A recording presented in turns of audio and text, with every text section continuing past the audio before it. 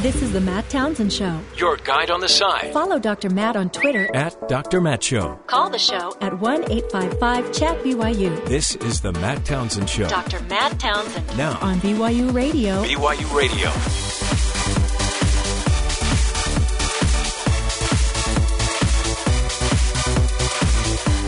Good morning, everybody. Welcome to the Matt Townsend Show. Dr. Matt here, your life coach, your guide on the side. Top of the morning to you. It's Friday.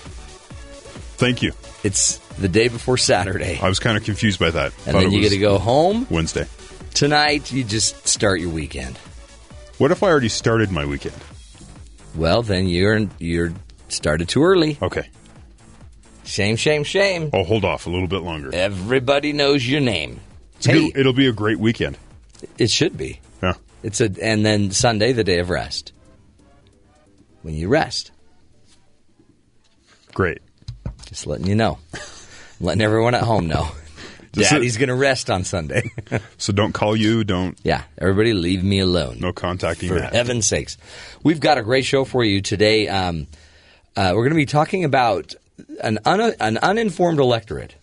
More and more people are, having opportunities to hear more and more about politics, and yet they're so uninformed. Now, to clarify, this isn't calling people uninformed because they don't vote the way that you do. That's just stupid. There is a lot of people who feel that because people vote differently, they are uninformed. That's not what we're talking about. Clueless. This is more about just how do you educate people about politics and about the world. If it isn't a Kardashian, people don't know what's going on, but they still have a vote. Well, that's why Kanye needs to run. If Kanye would run, then we would inform the public. He would unite the people.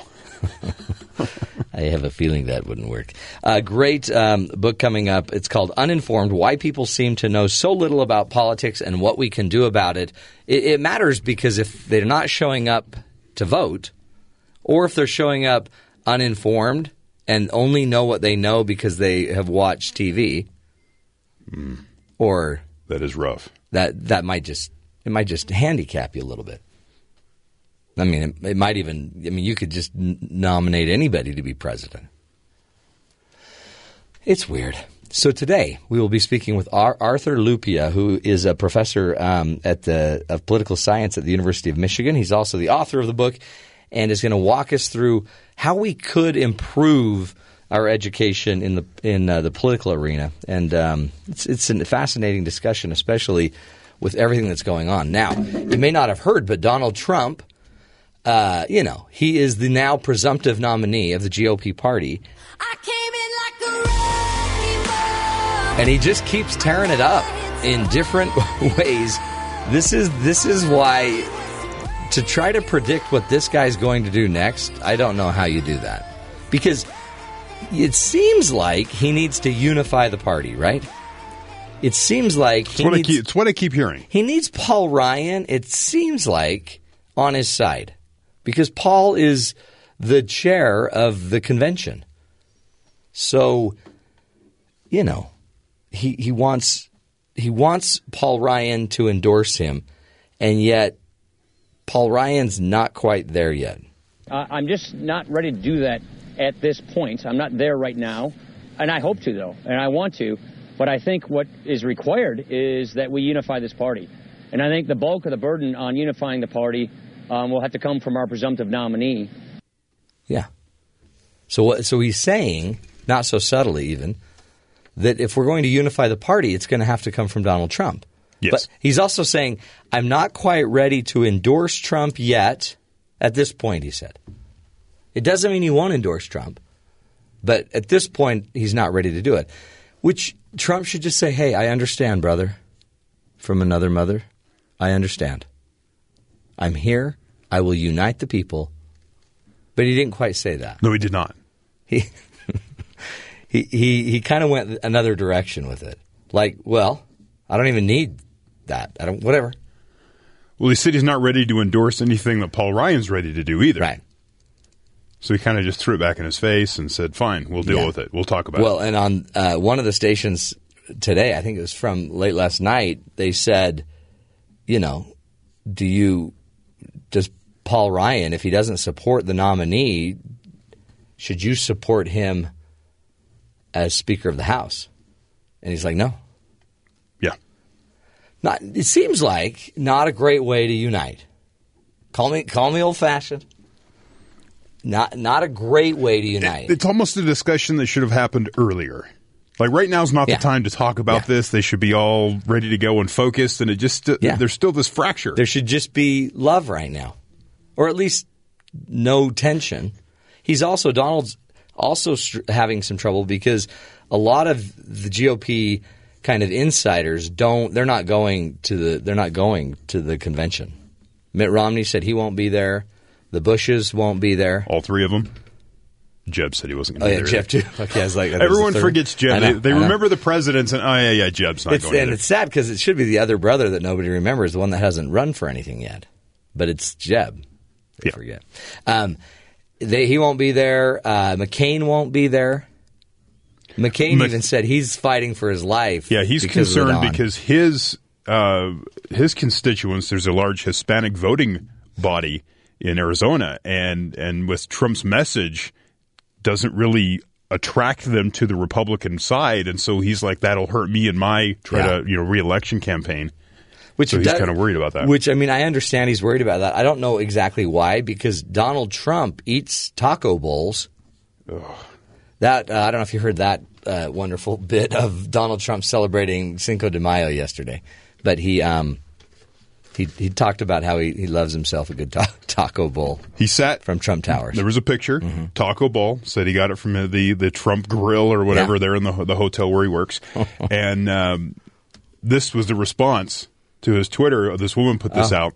There were 31,000 likes on this tweet. It says from a woman named Andrea Musiano, I believe. It says, "Too bad a taco bowl isn't Mexican. The Trump Tower Grill isn't either. You're not eating taco bowls from New York because you're in West Virginia right now. Cinco de Mayo isn't a Hispanic holiday. It's a Mexican holiday, and you are the same color as the taco bowl shell. But I digress." Wow. Wow. She got him on so many fronts. Yes. So anyway, is he going to really be able to do it? That's the question. Is he going to be able to unite the party? It's not a great start for that. But again, he's the Don. That's why I wouldn't predict anything. Well, except really more chaos and interesting things happening. But is that really the reason why so many people have become disinterested? You can't trust what a lot of these people are saying anyway. And now he's taking on Hillary. In fact, let's just give you a taste of what Trump thinks of Hillary. West Virginia Coal Association just endorsed me. Let's put it this way. It was between me and Hillary. And we really affectionately call her Crooked Hillary, right? Crooked Hillary. There you go. So is that what he's going to call her? Crooked Hillary? I don't know. He seems to be market testing his nickname this time. What was the other one we figured out? Crooked Hillary and Sleepy? No. Darn it. We had it the other day. Forever. Yeah. And we figured it out. But just lacking energy to durability. Anyway. Hillary, though, is also coming out. She's swinging a bit, too. Listen to her first anti-Trump commercial. I am a unifier. We're going to be a unified party. He is a con artist. A phony. Donald Trump is the know-nothing candidate. Donald is a bully. This is an individual who mocked a disabled reporter. I don't remember. The most vulgar person to ever aspire to the presidency. The man who seems to only feel big when he's trying to make other people look small. Don't worry about it, little Margot. Gentlemen, the man is utterly amoral. The sign of deep insecurity and weakness. The bullying, the greed, the showing off. I'm really rich. The misogyny, the absurd third-grade theatrics. Count to 10, Donald. Count to 10. He's a race-baiting, xenophobic, religious bigot. A narcissist at a level I don't think this country's ever seen. He would not be the commander-in-chief we need to keep our country safe. This guy is so unfit to be commander-in-chief. His domestic policies would lead to recession. His foreign policies would make America and the world less safe. I bring people together. Everybody loves me. He needs therapy. Wow. There you go. Probably the cheapest commercial ever put together. Just grab clips from all the different news stations. And brilliant. And really, it's a list of who's who in the GOP. And every one of them anti-Trump. And it took nothing but a primary election. How many of those voices do you think will turn eventually? Because the other candidate is Hillary Clinton. Well, at today's rate, 0. But I don't know, man. Who would have thought? I don't know. Well, I found this morning. The Never Trump movement has kind of failed in the primary. Yeah. If they want to do anything in the general election, they need a candidate. Yeah, so all you got to do is get a candidate. They'll need a third candidate out there, some third-party candidate. It says the anti-Donald Trump conservative activists have stepped up in their efforts to find a third-party alternative, but they have to file their paperwork in Texas by May 9th. Wow. Which is Monday. Yeah. To get on the ballot with deadlines in other states following soon after. This from the Hill website. Possibilities include former New Mexico Governor Gary Johnson, Libertarian Party's 2012 nominee, Nebraska Senator Ben Sasse. He's younger, he's newer, but he's been very vocal. And we saucy. Heard some clips here. I'm very saucy. Also, I'm probably saying that wrong. Also, he has called for an alternative to Trump and Clinton in Facebook post on Thursday. Rick Perry has also been mentioned, but here in the scorn of Trump foes on Thursday when he dismissed the idea and endorsed Trump and said, I'd be open to be vice president if he asked. If you need me to take a job, I'll do it. So if you want to do it and get on the ballot in Texas, which is an important state, you need to have it on the ballot by Monday. Wow. And that's probably why that's not going to happen. Then, let's not forget about Bernard Sanders. Bernard just keeps whipping Hillary from one side, and now Trump's whipping her on the other side. Well, Hillary's got to want him to just go away. She has 91% of the delegates she needs to clinch the nomination. Supposedly the next couple races, Sanders is going to win, which is going to give this but then she'll just take California, take it, and who cares? It's over. But if it's 2 more weeks of people thinking, wow, why does he keep winning? Why is he still here? He's that guy that won't leave after the party. But interestingly, if you go back and hear what Are you still here? What's going on? If you go back to 2008 and hear what Hillary Clinton was saying when Barack Obama wanted her to leave, she had more votes than Barack. It was a closer race. But she didn't want to go. They just don't want to go. There's a lot of stuff that can go wrong. In fact, interestingly, the longer Trump is in, the longer Sanders is in, the better for Trump. So Trump's now starting to support Sanders.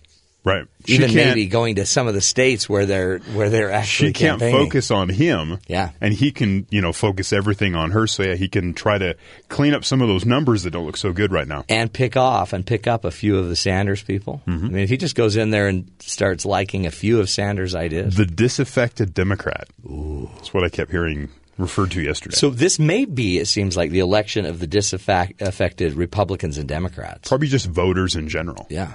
That mass in the middle that's really can go either way. Yeah. Who can win those people? And a lot of which are younger for Sanders and are obvious television fans for Donald Trump. Apparently. It's an interesting year, isn't it? Anyway, we will be bringing on Arthur Lupia in just a few moments to talk about Uninformed, which is the name of his book, Why People Seem to Know So Little About Politics. And what we can do about it. I mean, think about it. Are you really into politics? Voter turnout has been dropping almost every year, every election over the last 14 years or so.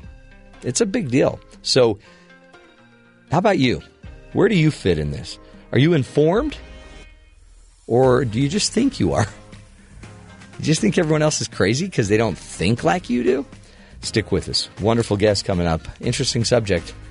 But check yourself. Remember, this is an election that you're still going to have to throw the lever for, right? This is the Matt Townsend Show. We'll be right back. Stick with us.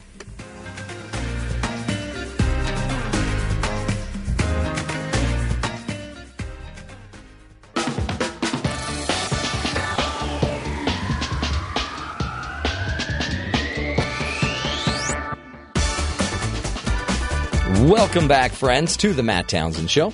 Happy May 6th, by the way. No Homework Day is the name of is today's designation. It's No Homework Day.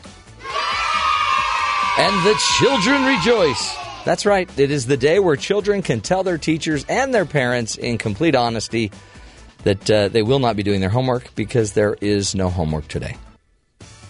So now go grab a video game or just some ice cream. And kick back. And maybe that is the reason why we have, a lagging interest in politics. I mean, I get why you don't love politics. Some do. And our guest, we're getting on the phone, Dr. Lupia, has a great quote I heard him say, and I don't know if he was quoting someone else, but he basically believes there's two types of people. Those that are ignorant, right? And then those that are delusional and think they know a lot more than they do. And so when it comes to politics, we probably have the same situation going on, right? Where some are just flat out ignorant. They don't know what's going on, really. They don't. They're not paying attention to it. They just think that this is a really crazy episode from reality television. The hiring of a president.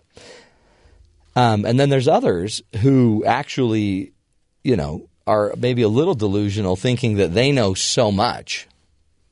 But they garner their information, and we talk about this a lot on the show. They've gathered their information from resources that totally jive with everything they think, right? They're not gathering just facts and neutral data. They tend to gather the data that's already been maybe twisted, maybe turned to the favor of their candidate or their persuasion. And so it's an interesting thing that we're dealing with. And in the end, though, the data tends to be showing that we're struggling to get voters to turn out. A Center for the Study of American Electorate in 2012 did a study, and their study shows that in 2000, 54.2% of the population turned out, of the electorate turned out for the vote, 54%. Then in 2004, it went up to about 60.4%. In 2008, 62.3%. That was when Barack Obama won, right? And he brought in so many more of the minority votes and really lifted up the turnout. And then in 2012, his second term, voter turnout, electorate turnout was 57.5%. Back down to nearly what it was back in 2000, just a little bit better than that. So, and that was the whole, Romney run, right, against Obama. So it's an interesting discussion. And our next guest, Dr. Arthur Lupia, is going to be talking to us about this, about what do we do to inform the people about what's going on in the political world. His book is titled Uninformed: Why People Seem to Know So Little About Politics and What We Can Do About It. Anything we can do to increase the competency of voters is going to be, I think, incredibly important to our democracy. Stick with us and let's learn. Dr. Arthur Lupia, welcome to the Matt Townsend Show. Thank you for having me. Great to have you. This is for me, boy, what an important topic, and also timing probably couldn't be better. Talk to me, Dr. Lupia, about your book, Uninformed. I mean, 57.5% turnout in the 2012 election. Is that because the voters are they in a malaise? Do they just not care anymore? What do you mean when you talk about uninformed? Well, when we think about, it's often easy to tell a story about those uninformed voters who aren't doing the right things, whether they're not turning out for elections or voting for the candidate that you don't like. Right. But when we ask people, there's really two types of people in America, and this is my starting point. There's one group of people who know very little about almost everything and recognize that, and the other group is delusional about how much they know. And so let me explain that. Every year, Congress passes between 200 and 300 laws, and your state legislature or mine passes 200 or 300 laws, and the city that I live in would pass 100 laws. And even though I'm an expert in, political information, I couldn't name more than 10 of them in a given year. Right. And so the issue isn't that, there are some people who don't know things and there's some people who know everything. All of us don't know things, but now the opportunity is, how do we give people the information they need to make good decisions? And that's what my book's about.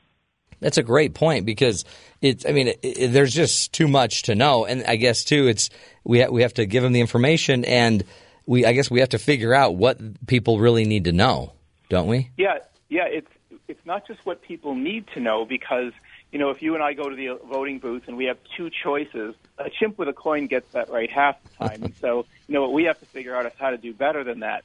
But then the other key to it is how to give people the information that they need in a way that they'll actually want to pay attention to and think about and remember. And that's a really tricky part, but it's something that we can do. And it seems like, of all times to do it, it's today, because people can get more information about stuff they've never even wanted to know or know they needed to know just online. The technology's there. Yeah, that's a good thing and a bad thing. The good thing is if you're a political geek, this is the best time in history for you, because you can find so much about everything. The bad news is, if you're not that interested in politics, some of those cat videos are really entertaining, and you can watch them all day instead of learning anything about politics. And so one of the tricks now for people who want to educate people about science or education or matters of faith or whatever it is to break through and to try and give information to people in ways that they want to pay attention to, that's relevant to their lives and that they can actually use. Is there a correlation, do you think, between this lack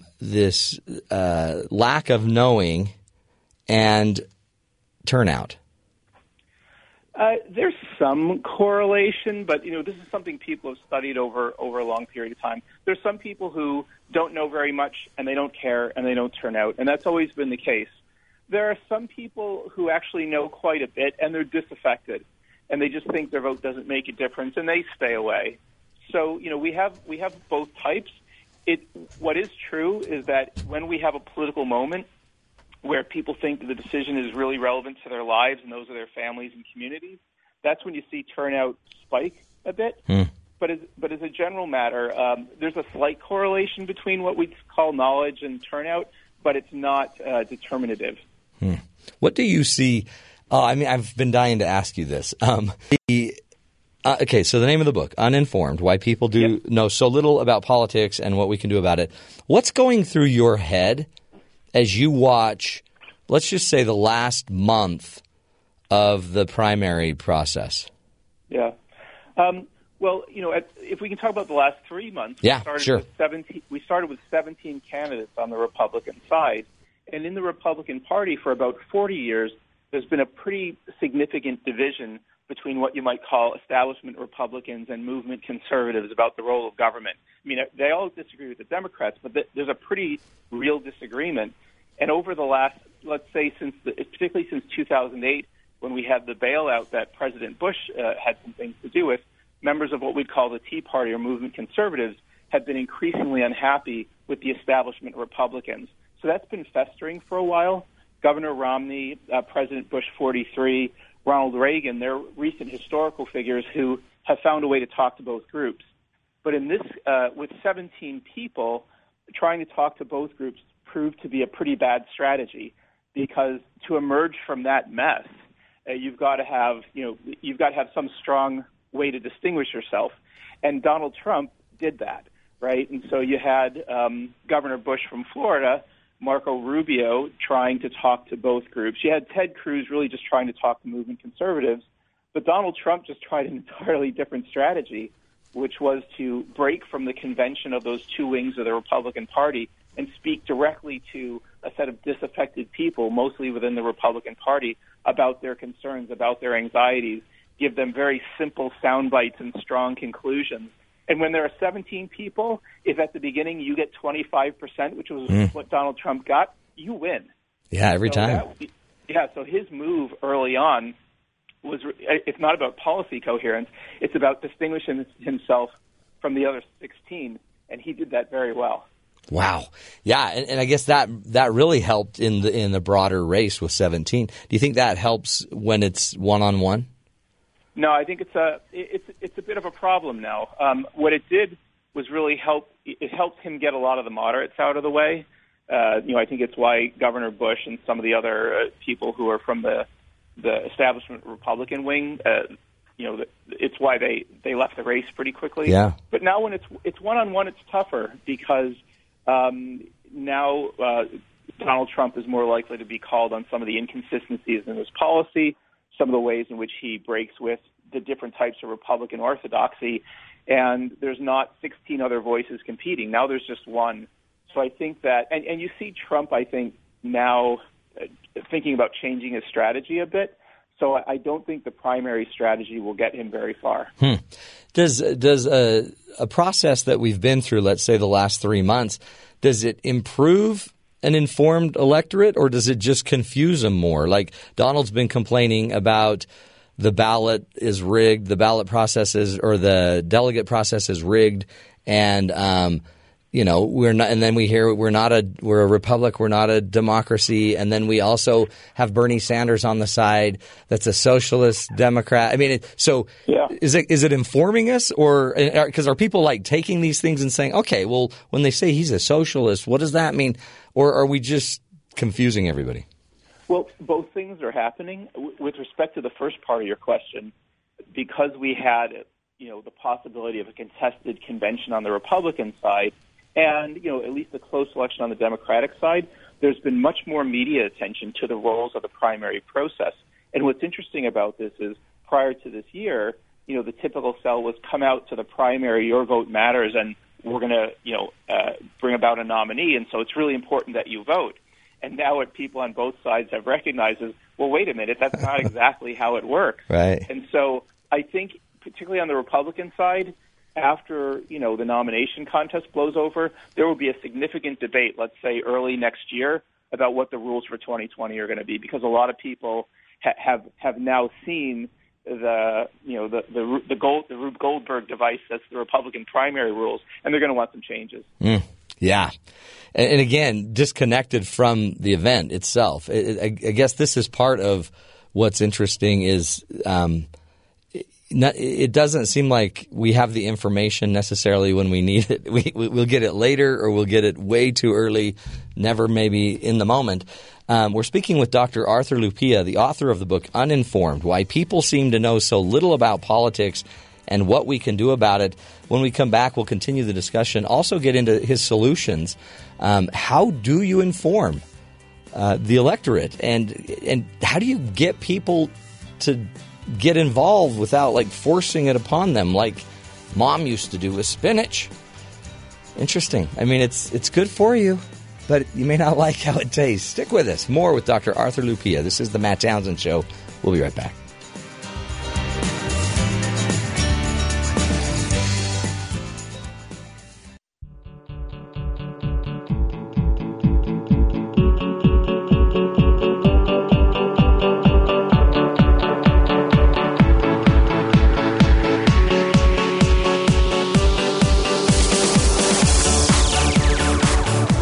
Welcome back, friends, to the Matt Townsend Show. Two types of people we were just taught by our guest, Dr. Arthur Lupia, who is the Hal R. Varian Collegiate Professor of Political Science at the University of Michigan, and also the author of the book Uninformed, Why People Seem to Know So Little About Politics and What We Can Do About It.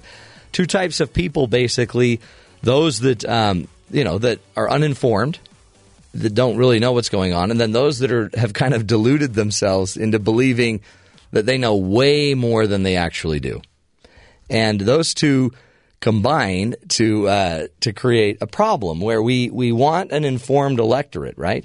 And yet 57.5% of people turned out to vote in the 2012 election. Let's get back to Dr. Arthur Lupia, find out what we can do about this. Dr. Lupia, welcome back to the show. Oh, thanks for having me. Thank you. I think it's so important, and it seems so basic, and I think some people are maybe just drawn to politics. They kind of like the issues, or they like the debate about it, and maybe others are just not informed. Is that what you find? I mean, they're not informed, but not even caring about it. Yeah, I mean, there are different types. I mean, there are some people who really care about the policies, are really public regarding, care about their communities, and see a life in public service as a way to, not only help their communities, but to kind of, advance themselves. There are other people who like the sport of it, who like the horse race, who are excited about it in the way that you would be on spectator sports. But then there are other people. Politics is, issues become political when they get close to value conflicts within our society, different ways of looking at things. When we have an ethical or moral consensus, we don't use politics anymore. We just say this is the right thing to do, and we go away from that. So when we get to these issues of like ethical or moral conflicts, some people really don't like to think about it. It makes them uncomfortable, and so they stay away from politics that way. And then there are other people who don't think about any of it that deeply. It's just more fun to do other things, and so they're out entirely. Like Candy Crush. Exactly. And cat videos. That's such a good comment you made. Because I guess that's it. We have all of this other information, but then our politicians will give us data. They'll throw out all of these facts, I guess, in a desire to either, to inform us, or is it to just create more smoke? Statistics are used for different reasons. Sometimes people want to use statistics to say, look, life is improving, or we have a real threat, and here's a way to think about it. And if you love statistics, that type of information can be really helpful. It can help you develop a strategy to try and improve quality of life. In other cases, some people have trouble hearing statistics. There's this saying, it's a little bit unfortunate, that 1,000 suffering children is a statistic, one suffering child is a tragedy. Right? When we see a story of a child that's in danger, we want to do something. But sometimes when we hear that 1,000 children are suffering, well, that just becomes a number. And so statistics are problematic in that way. And then, of course, people use statistics to try and obscure things. So all of those things happen in government. At their best, they can really inform us about what we need to do. And isn't that the big point of your book? Because you're drawing on more than just political science theory. You're drawing on psychology and attention span and political psychology. We may need to really relook at how we are trying to get our electorate's attention, right, and how we educate them. Talk to us about some of your solutions that you propose in your book, Uninformed. Sure. So, you hit some of it right before the commercial break. A lot of people who are involved in education, like myself, it's easy for us to tell ourselves a story that other people should be obligated to learn what we know. But that's not how brains work. We have so many things competing for our attention, not just cat videos and Candy Crush, but family concerns or sometimes, our jobs and things of that nature. And political information is competing with all of that. So here's a short way to tell a longer story. If you want people to pay attention to politics, you have to find a way to make the information relevant to their core values, to their core concerns, in a way that people want to think about it. They want to take what you're saying and work it into their lives. So many times people like myself, we go in front of an audience and we just talk at people. We just sort of give them information, and then we get frustrated with them if they don't listen. But a lot of the advice that I give is that a person like myself, before you encounter a group, you should really do a lot of listening, or you should really at least do a lot of learning in terms of, why are these people in a room with me? Why have they come to this session, or why have they come to this website? And how can I be of service to them? And if I could think about how to be of service to an audience, and in that moment give people information that they need to make better decisions, then I will have an audience, right? But if I just talk at you and tell you to eat your spinach, you'll nod because it's polite to do so, and then you'll walk away and think about something else. And forget about you. I guess that is part of the power of being an influential person is knowing the pain of another, and I guess being able to convey the pain.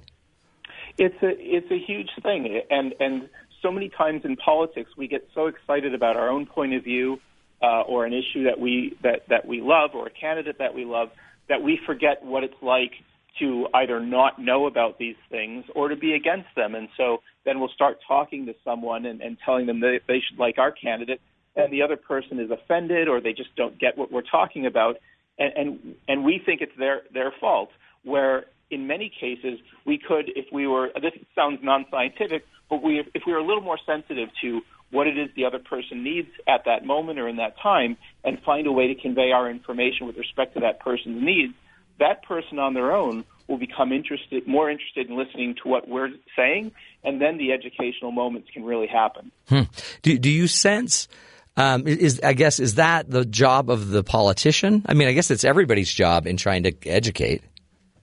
Well, politicians, if you're running for president, usually have a team of people helping you with that, right? They call it messaging, and at its best, what those teams are doing is they're going in and they're listening to voters. They're going in and listening to citizens and hearing the stories of their lives and their struggles with jobs and family and things like that, bringing it back to the candidate, bringing it back to the team, and then trying to figure out, okay, here's a way at this moment that I can help you. And I think the best candidates are the ones who can tell a strong story about their policy stances, but seamlessly integrate that into the real lives of people. When you're running for state legislature, you have to do that on your own, right? Or you get a couple of interns to help you. But so much of what being an effective politician is about. Sometimes it's easy to make fun of politicians, but the ones that are really doing a great job trying to help people with quality of life, listening is such a great skill for them. They can walk into a room, they spend a little time trying to figure out why people are there, and then they can tell an honest story about themselves, but integrate it into the lives of the audience. And when you can do that, you actually have an audience. That's right. And and you'll aggregate the audience. You can see that like on Twitter, people that they just can talk about the needs of certain people. Those people start accumulating this audience, and the audience will follow you. And I guess so that would work, in old school media, in print, in social media. It can work everywhere if you can convey, you understand what's going on with people. Yeah, one of the things that when I give people advice on this, I tell them a story, which is sometimes we're told that to tell our story, for me to go in front of an audience and tell our story. And what we know from looking at brains is that other people aren't inherently interested in my story. What they want to hear me tell is their story. I can be in it, but if I'm in it, what they need to be able to do is see me as some kind of version of them, or me as a version of somebody they care about. So like when we go see Star Wars and we see Luke Skywalker, part of the reason that people are attracted to Skywalker is they see an aspirational version of themselves in Luke Skywalker, or a son or a relative, and so you care about what happens to them. Similarly, in education, if I'm going to tell a story about me, it's only going to be relevant to you if you could see yourself in that position. And if my story of redemption or hard work or whatever it is, you say, that would work for me too. Now my audience is going to be interested in that story. But if I just tell a story about myself that an audience can't relate to, they're going to nod to be polite, and they're going to forget it. And that comes out with candidates too, that just don't seem – they're telling a story, and it even might be a story about somebody and their real need, but it doesn't seem to it's not conveyed, it's not transferred to my heart, and I feel like they're full of it. No, there was a movie about 10 years ago that came out, and it was called She's Just Not That Into You. Yeah, I love that. I try to tell people that's life, right? That is the standard. That should be your standard operating assumption, that when you're talking to other people, that's your baseline. And so now you have to do is try and build a moment where you can touch people's lives, sort of react to their situation and say, okay, I understand that, and now I'm going to give you something of value to your life. And if you open that up, people can hear a lot of things, and that's when learning really occurs. Do you sense, I kind of see a mix going on between maybe a more liberal and a more conservative approach, where conservatives seem to have cornered talk radio, and they've got big audiences, and liberals seem to have kind of cornered maybe television, kind of the John Oliver type of media too. Yeah. Are these helpful in informing, or are they only informing in a one-sided or how do you see these other forms of information? Well, what's certainly true is that you don't see a lot of, let's say, liberals watching Fox News with an open mind. Right. They look at Bill O'Reilly and they start counter-arguing. So this is a very common phenomenon. My background's in mathematics, and early in my career what I wanted to believe was that people processed information efficiently. But as I did my own research and looked at the research of others, the thing that is absolutely clear is that we typically have a feeling about information first, and maybe later we'll think about it. And so that feeling is typically, does this information threaten us, in which case we want to find some way to get away from it really quickly, or does it, boost our self-esteem and tell us that we're right and we're awesome, in which case we want more of it and we want to elevate it. And so most information search works that way. There's a huge emotional component to, do I accept this or do I reject it? Which is why if you and I were going to try and educate people about a certain policy, what we need to do first is understand people's values and then try and tell the story of what we know in ways that are consistent with the values that people have. Because if we walk into a room and the first thing we say is, you guys have bad values and now we're going to tell you, how the world works. Right. Again, people will, if they haven't got it up and left, the best they'll do is they'll nod at us, they'll be polite, and then they'll leave and never think about it again. So we've got to go to people where they are if we want them to listen to what we're saying. Yeah. We have about a minute left, Dr. Lupia. Talk to me just about our children and, the training and education of political science and civics in our schools. What can we do as parents? What can we do as people to strengthen their love of maybe country, but their civic duty and, their need to be a participant? Yeah, well, you pointed out the first step before the break. Even kids don't want to hear that they should eat their spinach, right? And so telling stories about our communities and about our nation and about our government, helping them realize that the aspirations that they have, the lives that they lead, the privileges or opportunities that they have, the struggles that they have, come from this common experience that we've had. And that, things like government don't just happen to us. They are things that we're a part of. And so, constructing narratives and providing situations where even young people can be involved in decision-making and they can see how their participation makes a difference and even improves just the lives of their classmates. Those can be really powerful examples for children about how participating in the political process can improve the lives of people around them. So I think a civic education that is more experience-oriented can be a powerful thing for children. I love it. And my kids are asking. Every one of my children, I've had a discussion with every one of them this week about Donald Trump, about Hillary Clinton. I mean, they're asking. They want to know. They're talking about it. So like you're saying, create the narrative and share the stories. Yeah, it sounds like you've done a great job with it. Well, and maybe they're just, maybe they're just in the rough part of town hearing the bad stuff. Who knows? Dr. Arthur Lupia, thank you so much. And again, go to his website. Wonderful resource there as well, arthurlupia.com. And you can go find his book, Uninformed, Why People Know So Little About Politics and What We Can Do About It. Wonderful resource, folks. We've got to educate, get them informed. And, I have more influence with my children than maybe, my neighbors. So I'll start with my children and work my circle of influence out.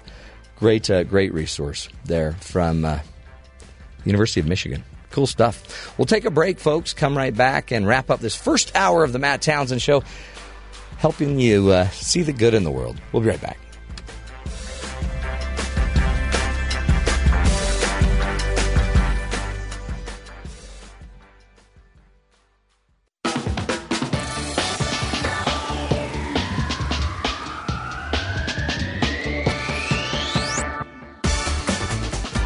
Welcome back, friends, to the Matt Townsend Show. It's always fun to just learn more about what's going on. Motivation 101, right? I got to get you involved. If you want to have an informed electorate, you got to get people involved. I also think you've got to take some of the divisiveness out of it. I mean, I get that we have two-party system and the two parties are going to battle. But I think a lot of the contention will keep a certain percentage of people out anyway. I also think, I guess the assumption is it will also bring people in because they're really going to want to now, for example, somebody's going to want to really get Hillary Clinton or somebody's going to want to get rid of Donald Trump now. But to be the anti-vote doesn't mean you're in a good place, right? I mean, so we vote out one of them. It doesn't mean you've got the best candidate. So this divisive, fighting and wrangling between different sides and factions of the parties, it's not demanding any consensus building. It's just whoever's got the most money and the most power can crush and squash the other voices, which is probably the reason people are so mad in the GOP, right? Because they had a McCain too liberal. They had a Romney, not conservative enough. And so now it's kind of like everyone's mad. Whatever. Who cares who we get? Let's just get somebody that'll just destroy things. Now, they may also be thinking, he speaks the truth, right? He speaks his mind, and he totally does. But it's the divisiveness that has probably created what you're seeing in the GOP and what you're seeing even in the liberal side. Progressives pulling Hillary too far to the left. She'll never be able to come back in a general. Oh, unless she faces Donald Trump. Is this the way we do it? And if you're not out there being a participant, you don't have to go be in the rallies against these people. But you can turn out. You can read. You can listen. You can learn. So that when you hear something that one of them says, you think, no, not true. Yeah, that's not true. You can also be there to make sure that they're not, realigning districts in a way that makes these kind of chaotic problems as well. Maintaining some opportunities to learn from other people. Anyway, collaboration, I believe, is going to be the principle that creates a long-term sustainable nation. We have to learn to collaborate. We have to learn to cooperate. Competition's a wonderful principle, but it will always divide. At some point, you have to cooperate. And that, I think, is what we also haven't informed people about, is how you actually go about cooperating. That's why we do the show. Give you more tools to connect, to cooperate, and to lead a healthier life. We'll take a break. We'll be back. We're not going far. Are you kidding me? We're going to come back next hour. More ideas, more tools to help you see the good in the world. Stick with us.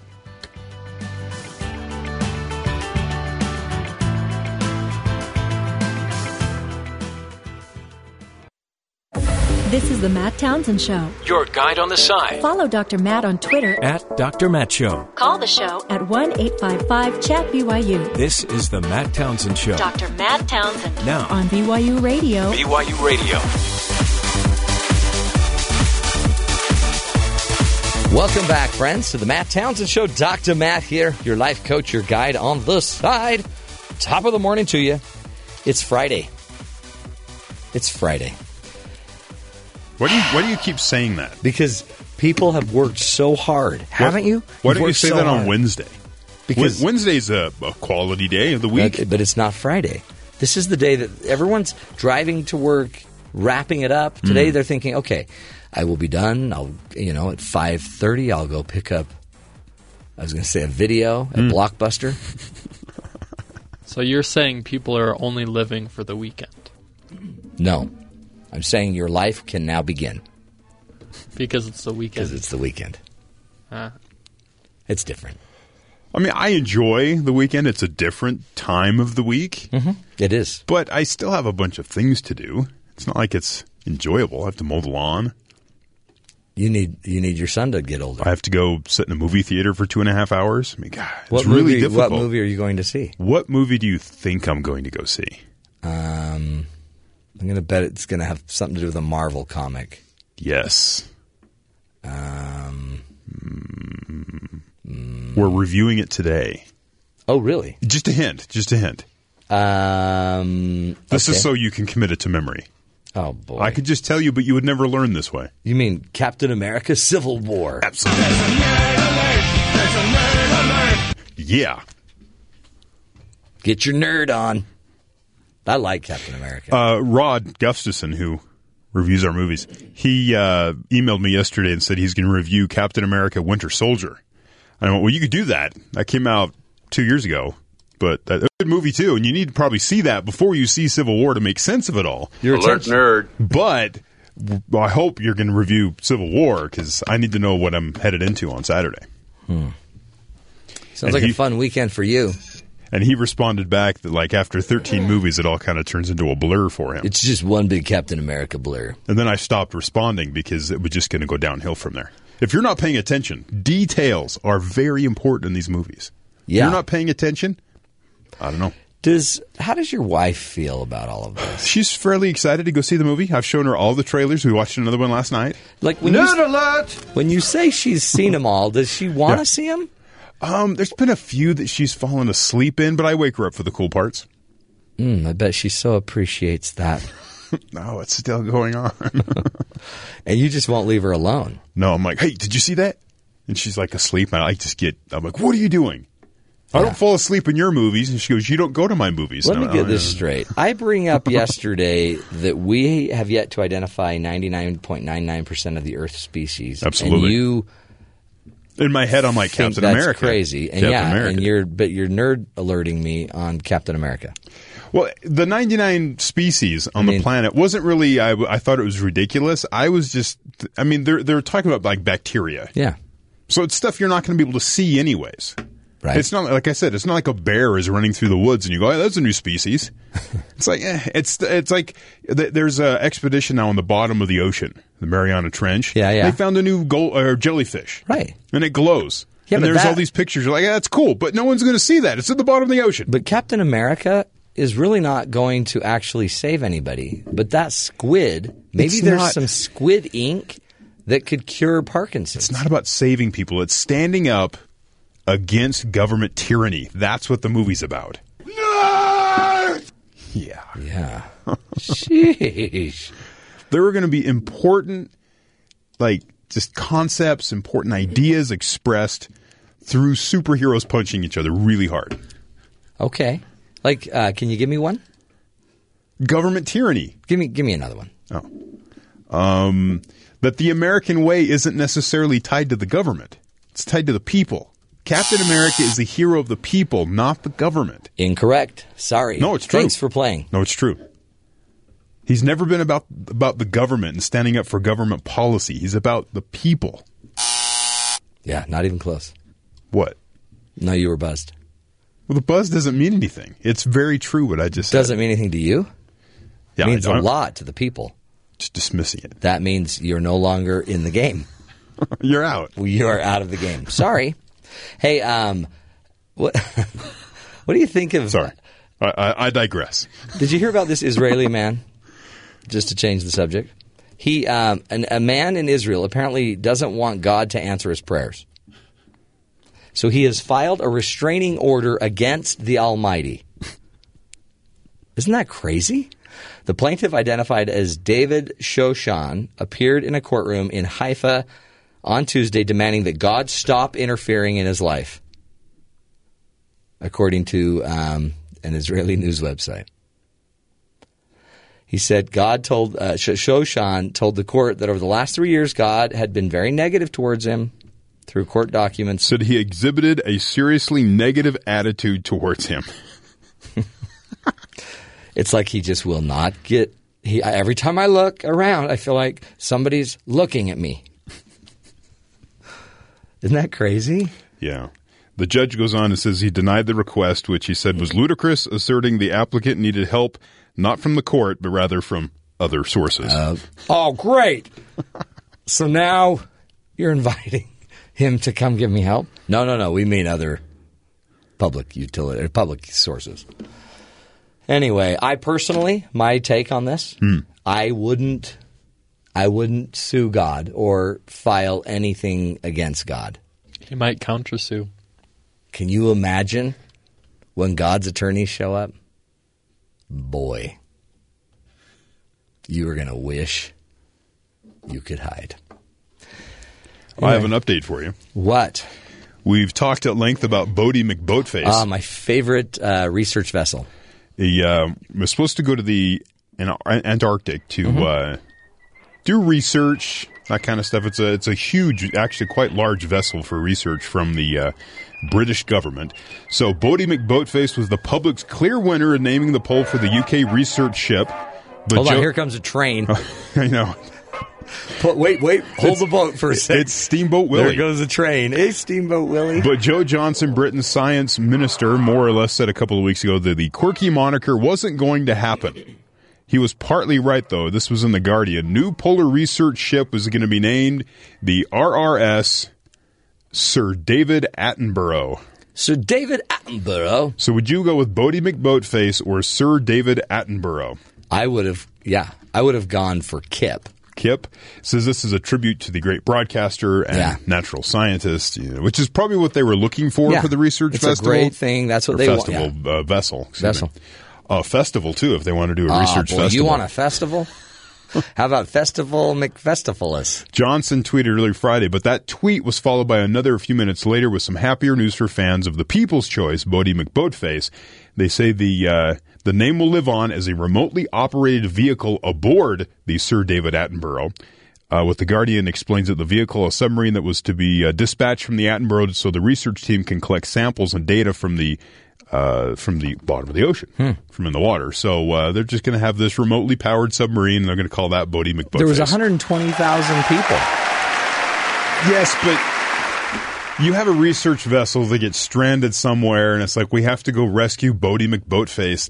It doesn't sound good. Okay, like you've learned from me that if we don't really, like when we're in a team meeting, if I really don't want anyone else's opinion, I'm not going to ask for it. So... No, I'm not asking for it, Ben. Oh, sorry.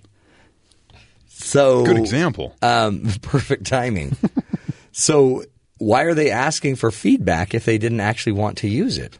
Because if I ask, hey guys, what should we name the Matt Townsend Show? Can you imagine what Kaylee and some of them and Ben would say? They probably would have got a more respectable, I guess, in their mind, name for the boat. Yeah. If a TV presenter in Britain didn't go on TV and say, hey, let's call it Bodie McBoatface, then the general public gets involved. Yeah. And what they were wanting is fans of this type of research to help name the boat. There you go. Not, your local yokel out there to jump in and take care of that. Terry, what would Captain American do?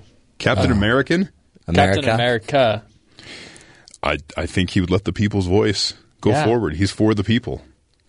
It would be called Bodie McBoatface. I think a great wrong has been wrought upon the people here. You need to take up the mantle. Ben. Don't I'll leave that to urge Captain him Britain. on. They have their own heroes over there. Don't urge him on, Ben. Just trying to get this Bodie McBoatface thing worked Ben, out. you're banned from bringing up any superhero Marvel comic topic ever again. You're not excited about this? About this great movie coming out that's going to change cinematic history? No. The Black Panther is in this movie. Alert nerd. The Black Panther? He is the Crown Prince of Wakanda. His name is T'Challa. You don't know this? I think he was asking me for money the other day through email. T'Challa? The Crown Prince of Wakanda? Does he need Could money be. because No, he's rich. He's a prince, yeah. No, he was going to give me money. He just needed about $200. His fictional country is much more technologically advanced, and they built it off of the ore that they mined out of this meteorite that crashed. It's called vibranium, and they made Captain America's shield out of it. But isn't he the one that's looking for good Christian people to give his fortune to? No, it's not your friend on email. Oh, okay. It's not that guy. Hey, here's one. Not to change the subject. Sorry. Just tangents again. Mm-hmm. A tow truck owner in North Carolina said he refused to tow a woman's car. Yeah, because she was a communist. Yeah, because she had Bernie Sanders signs in the back window. Yeah.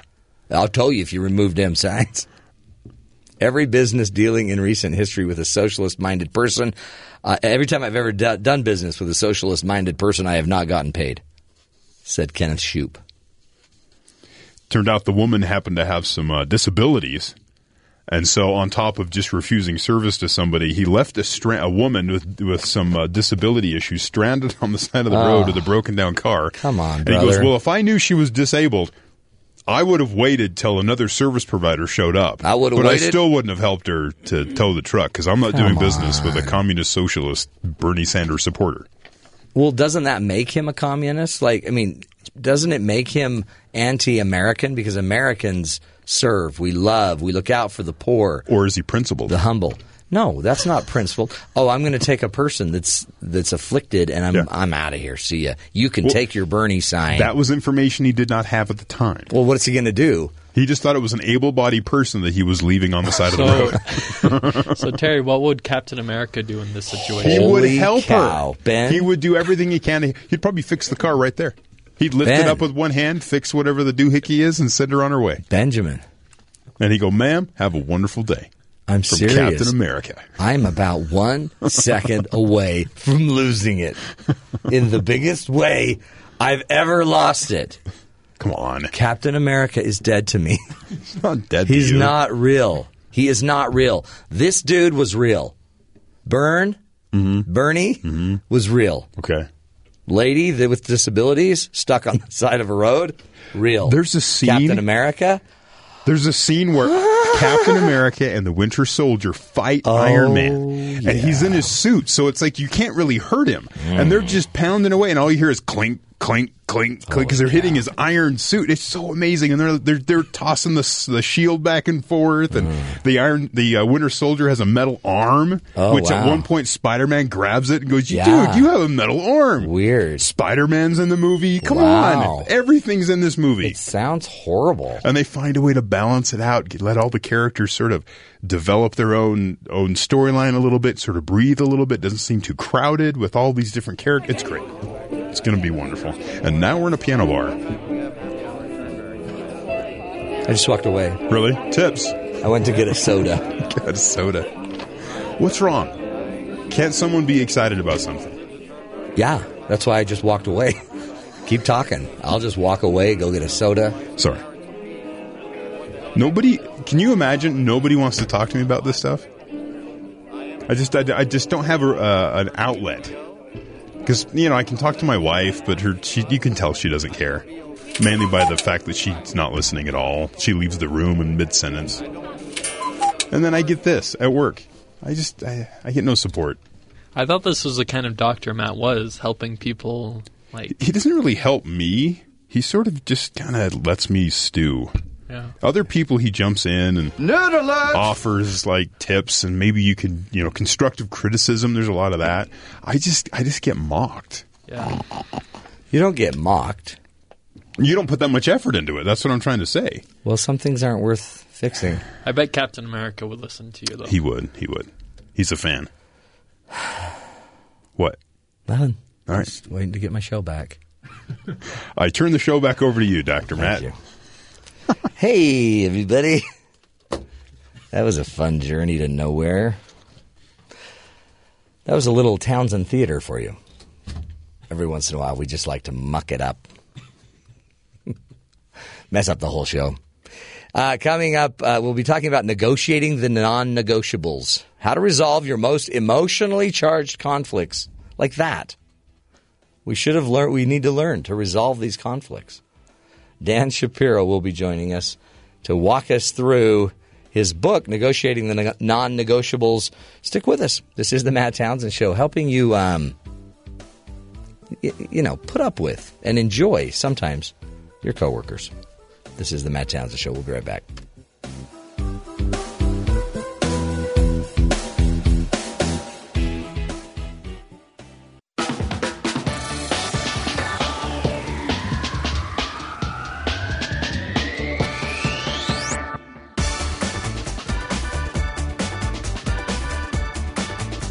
Welcome back, friends, to the Matt Townsend Show. How do you deal with that impossible person? Believe me, if I knew, I would have a lot better show by now. Based on the last segment we just did. The one who always seems to be out to get you, when you're at an impasse with your boss, your spouse, your neighbors, how do you reach a solution that's best for both of you? How do you negotiate and make it through those difficult topics, especially when the other person might be making you more emotional and your emotions tend to take over? How do you keep your head about you and negotiate through some of the non-negotiables? Well, who better to teach us about how to do that than Dan Shapiro, who wrote the book, Negotiating the Nonnegotiable, How to Resolve Your Most Emotionally Charged Conflicts. And he's here today to talk about tribal thinking. And I'm dying to figure out what he means by that. But Dan Shapiro, welcome to the Matt Townsend Show. Matt, it's great to be with you. Thank you so much. And you are the founder and director of the Harvard International Negotiation Program. That is correct. Yes. Now, is that PON, is that Project on Negotiation? So that is affiliated with the program of negotiation. We are also connected with the psychology department at Harvard Medical School, and so really looking at how you deal with the emotional, the identity-based, the human side of conflict. Because really, isn't that it? I mean, it seems like if we could just remove all emotion and bring logic into the room, we could probably get through this stuff. We'd be a sad species as human beings. We totally would. We lost our humanity. I think our humanity is our strength and our weakness. Yeah, no, exactly, huh? The double-edged sword. Talk to us about what you mean by tribal, the tribal thinking. Sure. So over the course of the past 20 or so years, been looking at what really essentially causes people to get into conflicts, not the good ones, but the troubling ones, where you tear the relationships apart. And there's this fundamental mindset that we found tends to drive almost every one of these toxic conflicts, and I call it the tribes effect. It's a divisive mindset. It's the moment that, Matt, you and I might be best friends, but all of a sudden I say something that threatens your identity or vice versa. Now it becomes divisive. Huh. You versus me, us versus them. This is a mindset. And as a mindset, it sticks. It can stick for days, weeks, generations. But that's the challenge of conflict. You could almost see back in the day two tribes almost living side by side, very potentially simpatico and healthy and strong. They all have the same needs, but they're different tribes. And as soon as, they might even be friends until they realize they're different tribes. And then that creates this, I guess, mindset. And the mindset, I guess, is to protect people. Is that our tribal need is a need to protect our core group? Exactly. So tribes aren't bad things. All, but the way I use the word tribe, we all belong to dozens of different tribes. My family is a tribe. The university is a tribe. The corporation. You have marketing and research, Google, Shell, ISIS. You have the good tribes, the bad tribes. And yeah, exactly. Why are tribes useful? Because we're trying to protect our own family, our own group. And yet at the same time as we are working to protect them, we often become self-sabotaging. We put up this, turtle shell in front of us, and it doesn't necessarily make for cooperative interaction. And then that, I guess you're saying, is what charges the conflict, the emotion, the chemical side. What we found is that there are these forces, these 5 emotional forces that tend to lure us toward that tribal thinking. And the book really talks about these 5, I call them the 5 lures of the tribal mind. These 5 emotional forces that pull us toward us-them thinking, even when it's self-sabotaging and it breaks down the family or the organization. Give us some of those. What are these forces? Sure. So one example, think about a recent conflict that you've gotten into, an emotionally charged conflict. Yeah. First of these forces is what I call vertigo.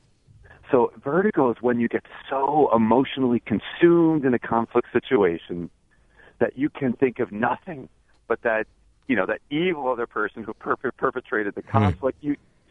Maybe the conflict's at work, you struggle with a colleague, you go home at the end of the day, and yes, you are there at home in body, but not in mind. You're still reeling about what happened at work.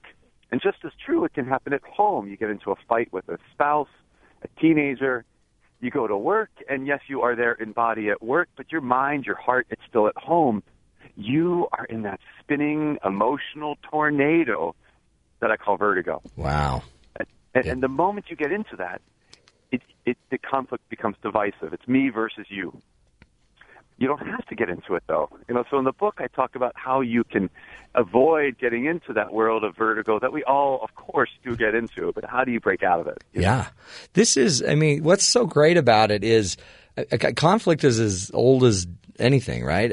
We've as long as we've been around, we've had the tribes, we've belonged to our groups, and we've then had to combat, I guess. So we're really, I guess, trying to just overcome our nature. I think that's right. I think we're trying to recognize your nature and then make rational decisions about our emotional selves. Which way do you want to go? I think that's right. So I think our instincts are no different than they were a couple thousand years ago. And yet, as we develop more and more ideas, we can start to have better reins over our instincts. Yeah, this is interesting. What's another emotional force that kind of pulls us down? Sure. So I know you have a strong background in conflict resolution. Yeah. My sense is that people often go to workshops, with all due respect, workshops on negotiation, communication skills, and they come back to work or home. I am a transformed person. Hallelujah. I took a class. Exactly. And for about 2 weeks, they are transformed. And then 3 weeks later, they go back to their same old patterns. Right. The second of these lures is what I call, I should say, what Freud originally called the repetition compulsion. What I mean by that, it is that we tend to repeat the same dysfunctional patterns of behavior again and again and again and again, even when they are not serving our better good. Yeah. So, my wife and I, she's trained as a social worker. I do work, obviously, in conflict resolution. And, and at points we'll get into a conflict and you can start to feel it going in the wrong direction. I shouldn't be saying what I feel like I want to say. Right. I'm not. You might be thinking that this is the repetition compulsion. That's it. And that was Freud. Freud talked about that, huh? And Freud was the originator of this concept. What he noted, he initially thought, boy, we all want to move toward positivity. We want to enjoy the pleasure. We want to move away from pain. And then he started doing work with women involved in domestic abuse situations and others, and he said, well, wait a minute. Why do they hop out of one domestic abuse situation and go into another? That doesn't seem like that's pleasure. But there's a compulsion. And my sense is that it becomes a part of our identity. Whether we have good behavior in a conflict or bad, the way we act is the way we stay. It's part of who I am. Don't tell me to act different in this conflict situation. Right. And it's almost like it makes sense, right? Even if we know it's not going to work, and even if we know it's even against our value system to do it, even those two things aren't strong enough to keep us from just getting back in the compulsion. I have a wonderful friend, brilliant lawyer, lives in Pennsylvania, was involved in a 25-year emotionally abusive relationship, finally broke out about a month and a half ago, went to D.C., and what do you think she does every day? She's with my friends in D.C., obsessing. Should I go back? Should I not? Should I go back? She calls, her life partner every single day. This is the repetition compulsion. On a rational level, she absolutely knew I shouldn't go back. This is unhealthy. And yet I regret to say, about 2 weeks ago now, she went back. But that's not to say it's hopeless. So in the book, when I talk about how can you better understand your own patterns, once you understand them, you absolutely have the power to make a choice, to make a different choice, to break out of that repetition compulsion. I mean, I guess even just starting to recognize the compulsion is a leg up. No, and that's huge. You're absolutely right. That is the biggest part. To recognize this is the pattern that I am in right now, and to even name it. So in the book I talk about a couple, which I can relate to this couple. That's why I wrote this example. The husband traveled a lot. The wife was at home with the kids. And every time the husband came home, it was a mess in their house. Because the wife, she'd been in control of the house. Now the husband wants to manage the whole household. And they got into the same pattern of conflict every time when the husband returned. They gave a name to their conflict. They called it the trip fit, like a fit, like a trip fit. Yeah. And they said that was a marvelous help because when they got back home, they could feel that desire to get back into that same old pattern, that negative pattern. But one of them would just say to the other, wait a minute, we're about to get back into that trip fit. Do we really want to argue for the next 3 hours on this Saturday, or should we go out and have some fun with the kids? That's great. Yeah. It gives them a choice. And then is it possible, I guess, to, write an overriding, system process to then, so that they can do this habitually, just like the compulsion is? Yeah. You can't, neuroscience would say that you can't overwrite it. We develop these patterns. They get synaptically stuck in our brains, The best bet is to build a new pattern. Yeah. So instead of burning down the current house, you can't do that. Just build a new house. Get some new patterns. So, as the couple initially came together, the problem was that, they'd each feel resentful of the other, abandoned in a way. And so they'd fight. And they wouldn't talk. They wouldn't express their feelings. The new way they did it, to avoid that trip fit, was to start off by simply appreciating each other's perspective. Literally, help me understand what it was like this past week while I'm gone. Here's what it was like for me, working day and night while I was away from you. And they start to connect in a very different way. And again, that becomes it becomes healthier. It becomes more aligned to their values, and it is a rerouting of their mind. And I guess if you do it over time, it just becomes a more powerful draw, or a more slippery or slide that it's easier for you to take. Exactly. I see it sort of like a road. Every day I drive home from Harvard Square, the same path to my home. And, there's a very imprinted pattern in my brain. One day I might decide, I'm going to break out. I'm going to take a back road. And it's going to feel a little bit weird and cool and exciting and different, and I'm really going to have to focus on day one. But if I take that back road for the next two weeks, suddenly that feels like my pattern. Done. I'm comfortable with it. Yeah. And that's what we want to do with conflict as well, with these more emotional problems or challenges. Stick with us, Dan. We're speaking with Dr. Daniel Shapiro, who's the founder and director of Harvard's International Negotiation Program. He also he's got a wonderful website to go check out, DanShapiroGlobal.com. We're talking about his book, Negotiating the Nonnegotiable, How to Resolve Your Most Emotionally Charged Conflicts. Interesting stuff, folks, to help you love a lot stronger and just feel better in your life. Stick with us. We'll come back, continue the discussion. This is the Matt Townsend Show.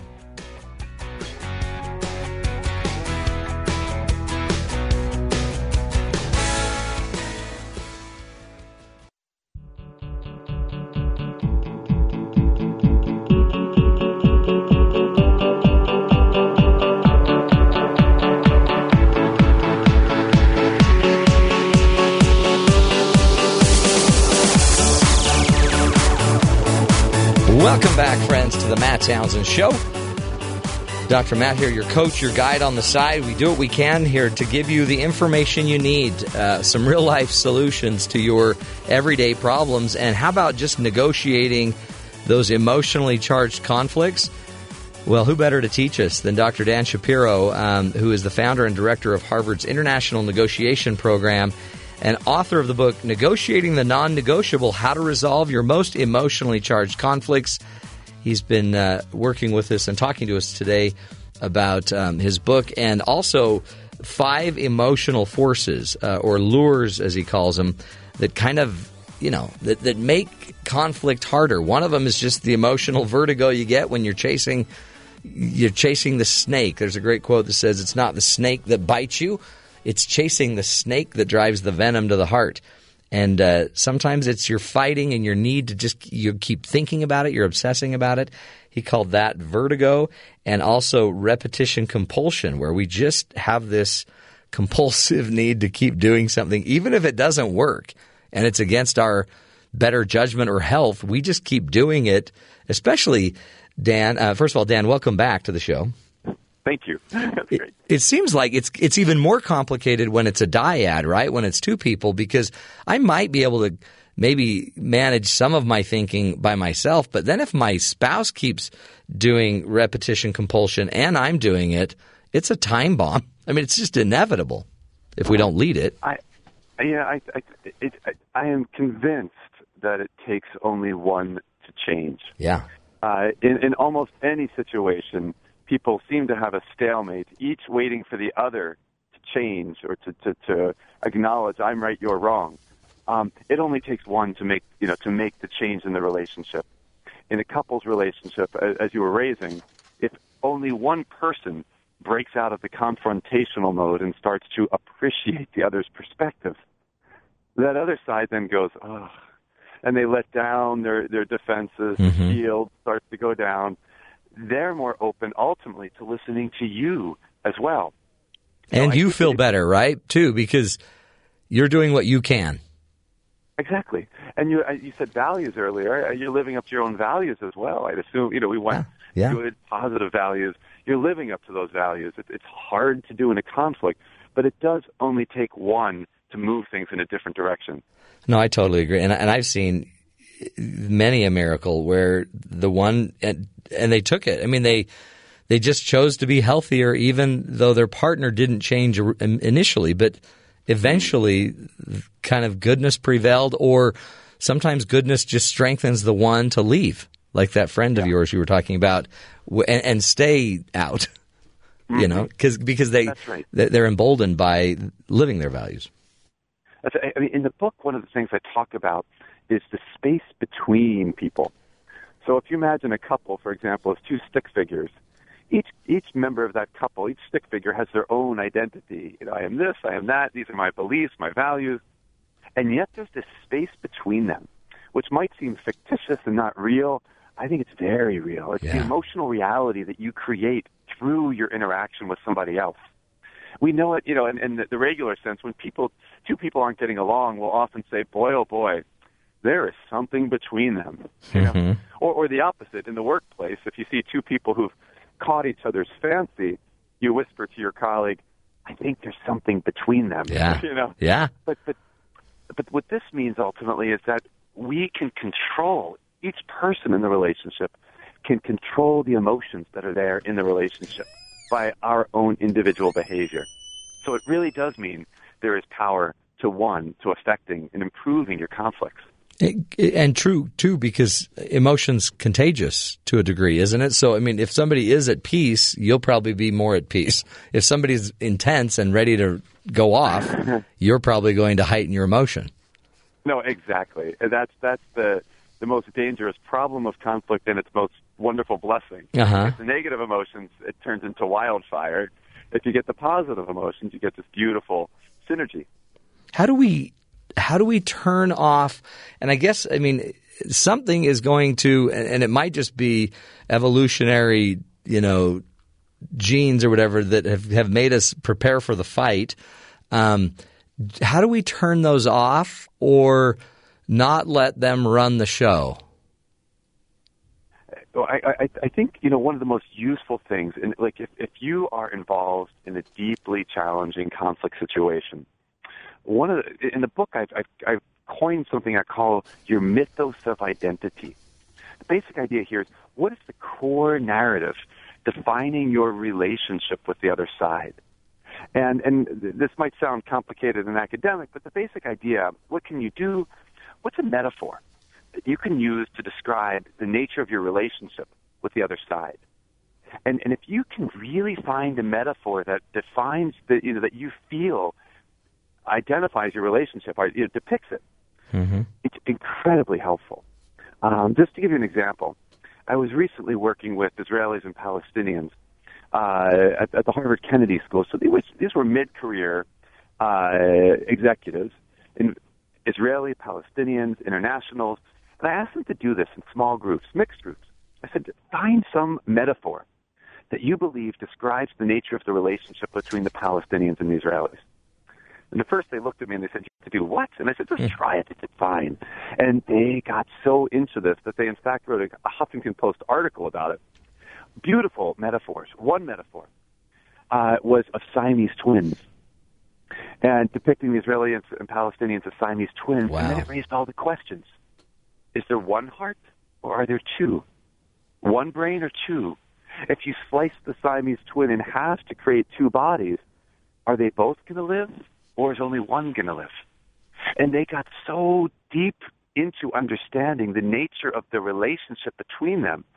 I mean, 20 years of the rhetoric and the typical political discourse would not have gotten them where they got in those 20 minutes moving to a metaphor. Yeah. And I think of the family. If somebody's in a tough conflict with a spouse, a teenager, a worker, what's a metaphor that you think might describe your relationship? And then how can you make it more empowering? So if you see yourself as little David and compared to Goliath, well, you can eat, an extra bowl of Cheerios as David gets a lot bigger. Buff up, or, yeah. Whatever it is. But you can do crazy things, and then what does it mean to eat those Cheerios? how can you actually strengthen yourself in your relationship with that intimidating other person? That's great. And even if it starts with a negative kind of or an oppressive metaphor like, well, I feel like a slave to a slave owner, then you would ask, okay, so how do we empower that metaphor? That's right. What's making you feel like a slave? Yeah. Is there somebody forcing you to stay there and do what you're doing? Why? Who's forcing you? That other person? What power does that person have over you? Maybe they don't have the power that you think. Yeah. I mean, in a sense, that's my friend I was talking about earlier. She felt like a slave to the slave owner, her emotionally abusive partner, and she suddenly realized, well, wait a minute. Maybe I'm not the slave. Yeah. Maybe this is the wrong metaphor. Maybe I am my own person here, a free person in a free country. And let me proudly walk out of this relationship, which she did for a while. And that helps you, I guess, look through a different lens at the same situation. Absolutely. That's brilliant. And in a sense, what you're doing is you're getting to the emotional heart of the conflict without necessarily going through 30 years of psychoanalysis. Mm-hmm. Yeah. I mean, literally, it's streamlining it. And more than that, I often recommend couples, to the extent that they feel comfortable doing so, sit down together and think through, how would we define, what's a metaphor that we think defines the way we see our relationship with one another in the tough times? And very revealing. Yeah. And then you could start to think through, well, maybe let's think about a different metaphor here, one that's more empowering for both of us in this situation. Love that. It also seems to put you in a different brain, right? Not your fight or flight brain, more the prefrontal cortex, the creative reasoning brain. Exactly. So what I found is one of the powerful elements of this concept, of this tool, is that you can then really work through emotionally charged issues without getting into that emotionally charged experience. Uh-huh. So it's not like you're avoiding the strong emotions. They're there. Accept them. Yeah. But how do we? But it's very different for me to say, just in a conflict, I feel angry and upset and resentful at you, and I hate you, and you drive me crazy. Versus, you know what? I feel like David. I feel like you're Goliath in this situation, and I don't like the way this is working out. Yeah.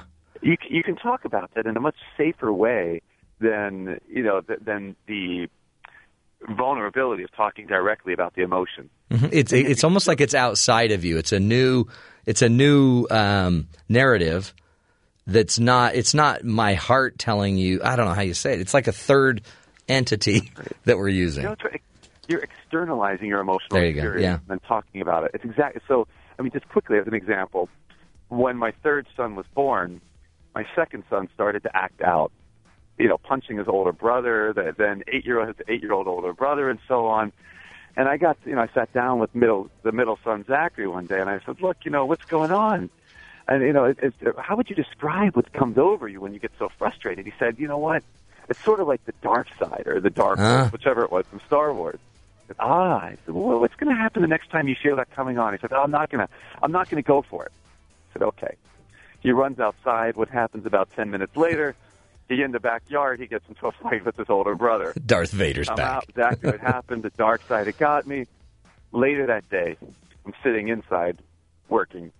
My son Zachary comes bursting in. Daddy, guess what? What? I had the dark side come on, and I didn't let it get me. That's cool. The new narrative. That's so great. Well, now you have this hook because you've created something together that you can help coach each other through. Exactly. And it's easy enough that the 7-year-old can do it. It's sophisticated enough that we myself and colleagues in other parts of the world have done this in international conflicts as well. Estonia, Russia, there was tension building there. Some of my colleagues built a metaphor there on help them better understand the nature of the conflict and how to break out. It's useful across the board. Dan, we really need you to go do this with Hillary and Donald. And Donald, you know what? I would be honored and delighted to do it with them. The Art of the Deal. He's already written the book on it. That's right. Well, Dan, it's great stuff. And really, I know a lot about PON and what you guys do there. Incredible. I mean, really, and people may not know how much you are changing the world in some of the hottest negotiations on earth, really, quite literally. So we appreciate having your time. We'd love to have you back in the future as well. Everybody, again, Dan, thanks so much. Matt, thank you so much. It's wonderful to talk with you. You too. And go to DanShapiroGlobal.com. Wonderful resource, folks. And the book, Negotiating the Nonnegotiable, how to resolve your most emotionally charged conflicts, maybe starting with a metaphor, maybe checking your tribe, maybe looking at some of those impulses that drive you to automatically react. Great learnings from Dan Shapiro. We'll take a break. Come right back, wrap up the second hour of the Matt Townsend Show. This is the goal, remember, to give you the tools to be able to live longer and love stronger. We'll be right back.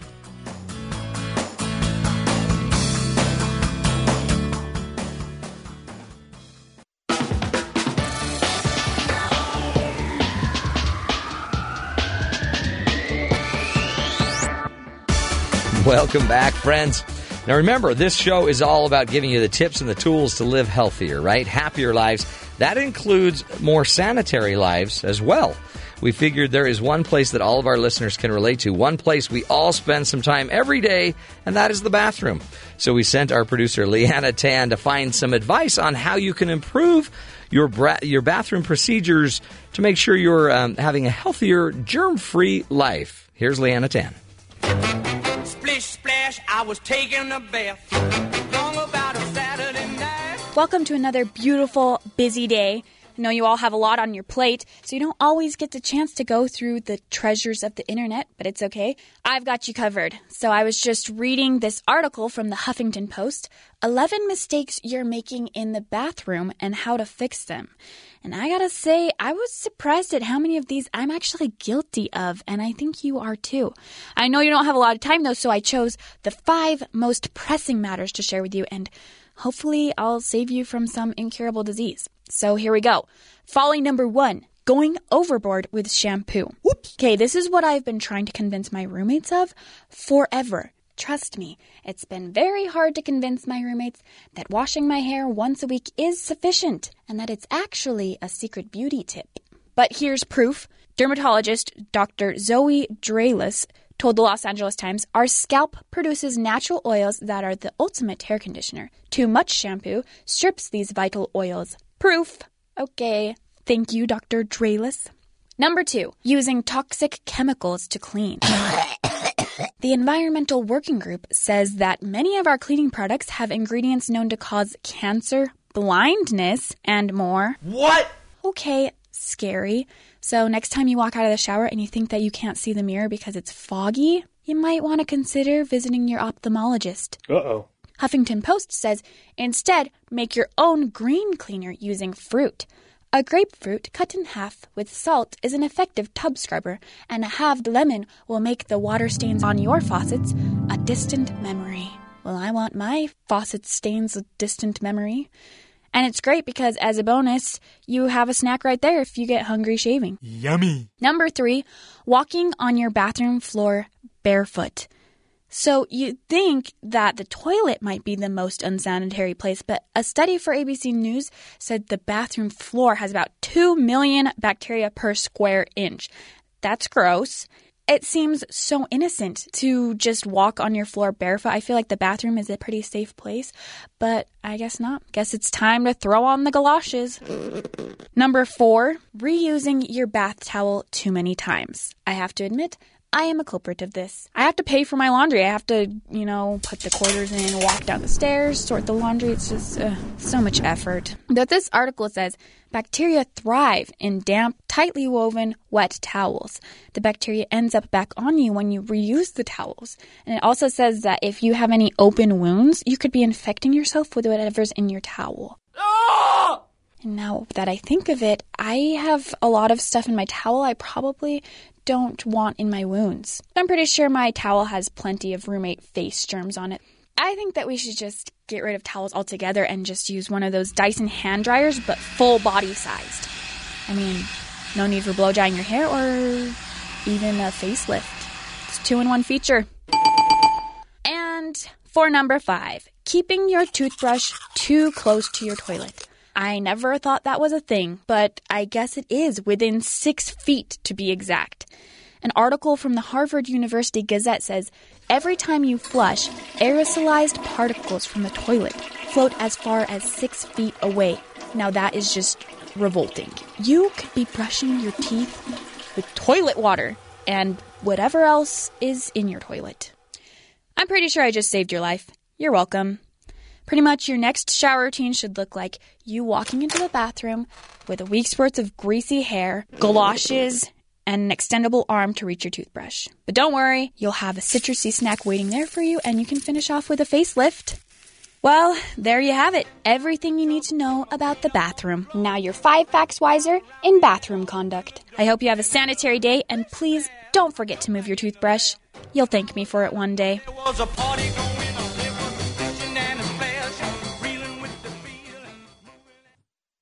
This is the Matt Townsend Show. Your guide on the side. Follow Dr. Matt on Twitter at Dr. Matt Show. Call the show at 1-855-CHAT-BYU. This is the Matt Townsend Show. Dr. Matt Townsend. Now on BYU Radio. BYU Radio. Welcome back, friends, to the Matt Townsend Show. Dr. Matt here, your coach, your guide on the side. We don't come with an owner's manual, so what we like to do is deliver the manual day by day. The information you need. We let it trickle out. Trickling out. A little bit at a time. Your owner's manual. Today we've talked about negotiating. We've talked about the importance of being informed politically. Yes. 2 wonderful guests. And folks, we're just getting started. Sure, it's Friday and we've only got an hour left. But I'm telling you, per pound, this hour has more fun packed in it per pound than any other hour in radio. I just went out on a limb. Wow. I know you paused. I paused. That was for dramatic effect. I learned that from Theodore Cruz. Did you hear the other day? He was in Indiana and he paused. And he asked a question like, people are always asking me. And then he paused and some guys, are you Canadian? Yeah, that guy had him. And every time he stopped, the guy would toss something in. Yeah. And he pauses all the time. That you're a liar? You're a liar? Right then, I think that is when his will to be president was broken. That man? That moment. In Indiana, wow. In that second, you could... What about the guy that said, hey, let me shake your hand? And then he goes to shake his hand. He goes, whoop, too slow. Psych. And he goes, you look like a fish monster. That's what he followed it up with. Honestly. That might have broke his will. Why? He's like, what am I doing? There is a point where you're just like, why am I running? Like, why am I doing this? Because, everyone had, even Kasich had this, it seemed like they had a will to continue. Yeah. But a lot of what I heard was that California is really expensive to run a campaign in. Ah. And so if it's not worth it. Thanks, California. It's just too for expensive. ruining it for the rest of us.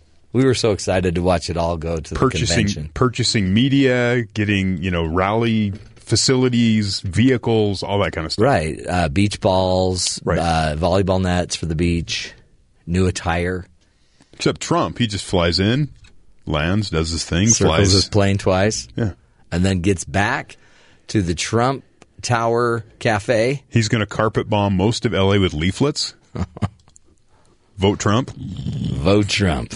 Just won't be disappointed. Litter all of Southern California. Today, for some reason, is called. Not, it's no homework day. No homework day. That's good for the kids. It's the kids Friday. Love that. Oh, they love that. And it is Friday, but it's also no pants day. Yeah, I thought you would enjoy that. Well, that's the last thing Ben needs to hear. Well, we don't tell Ben. It took us like 2 years to get him to wear pants. Yeah.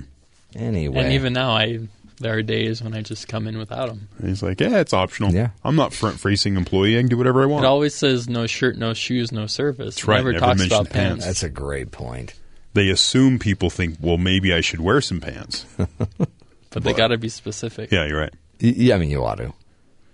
If you're going to rob a store, what store would you rob? Ooh, good question. Something worth it. Like a Tiffany's. Yeah, except the more expensive the merchandise, the better the security system. Yeah, good point. So you need to find a nice balance between the quality stuff but low quality security to be able to make it worthwhile. Right. Would it matter if forget the level of security if you knew you had 4 of your buddies with you. Okay. Because that could make a huge difference. Yeah, absolutely. And actually, you answered the question wrong. Oh. Didn't know it was a quiz. Oh, it's always a quiz. Okay. 4 were arrested after an armed T-Mobile store robbery. 4 people arrested shortly after they allegedly staged an armed takeover. I mean, that's a big deal. We're going to go in and take over a T-Mobile store in Torrance, California, Sunday night. The suspects allegedly took iPhones, iPads, and other electronic devices before fleeing in a car. Soon after the robbery, police located the car. Weird. A little more than 2 miles away using GPS coordinates on the from phones the stolen they stole. electronics. Yeah. That's a new wrinkle that the common crook isn't thinking about. That is so It's a trap. Tracking funny. devices on the phones. Like, I don't know, Jerry, do you think they're tracking these devices? No. Probably didn't even think about it. They don't even know which ones they are. Take that. Sometimes maybe it's not better to have 4 brains in the car if none of them are on. None are working. And if you do have 4 brains in the car, you ought to turn all the devices off. That's right. Makes it easier. Then you can't be tracked. You know, another way to track it is, did you hear about the hungry Australian cow? No. It's a great story. I'm trying to remember since I gave you this story. Australian police and rescue authorities urged people to register their rescue beacons after they raced to the site of a distress signal, only to find out that it had been set off by a hungry cow. He was bumping up against it or something. Police were quickly sent to the remote Northern Territory location 70 miles south of Darwin, but they and the cattle station staff found themselves in a paddock with nothing around it but grazing cattle. You race out there with all the rescue crews and, it's just cows. Only when it grew dark did one of the party near the town of Adelaide River notice that the flashing light of the beacon, which it was soon revealed had been activated by a cow trampling and then trying to eat it. I'm hungry. Always put your your emergency beacon where it can't be triggered by a cow. By a cow. That's a good tip. Or your children, I'd say. Right. Or a goat. Cows, kids. Vermin. Watch out for vermin. Yep. Mitt Romney does. Vermin. Anyway, crazy town. What do you do? I found this story. What? New Jersey troopers arrested a woman for remaining silent during a traffic stop. Hold it. Yes. Don't they say you have the right to remain silent? That is part of the process when you are arrested, yes. But that got her in trouble? Yes. Because she's silent. She remains silent. So the woman was speeding, and they pulled her over. This is right on the Jersey-Pennsylvania border. Yeah. Right in that region. And Rebecca Musera, she's an attorney from Philadelphia. She knows she doesn't have to say anything. So the police, the troopers, the patrol officers, they come up to the door and they say, license and registration and insurance. So she hands it to them. And they go, do you know how fast you were going? And she didn't answer. Jeez. And they're looking at her papers and they said, did you hear me? I said, do you know how fast you were going? Again, she did not answer. And then another trooper came up on the other side and tapped his flashlight on the window and demanded an answer. She did not answer, so they cuffed her. Wow. Did they know they were cuffing? Probably not. An attorney. Because she didn't say anything. And then as they're walking her, let's see if I can find it here real quick. Yes, so what are you being pulled over tonight? The other one came up and talked to her. You're going to be placed under arrest if you don't answer my questions, the trooper told her. And I just found this whole story hilarious. She knew as an attorney that she did not have to answer, and then the trooper ordered her out of the vehicle. As the two troopers cuffed her and walked her towards the car, she asked, "Are you detaining me because I refuse to speak?" The trooper goes, Yeah, we're calling it obstruction." Wow. Like obstruction of justice. The troopers placed her in the back of the car. They read her rights, which include, you have the right to remain silent. This is all on the dash cam video. So they took her back to their headquarters, whatever, their lair. And their supervisor viewed the video and then promptly released her.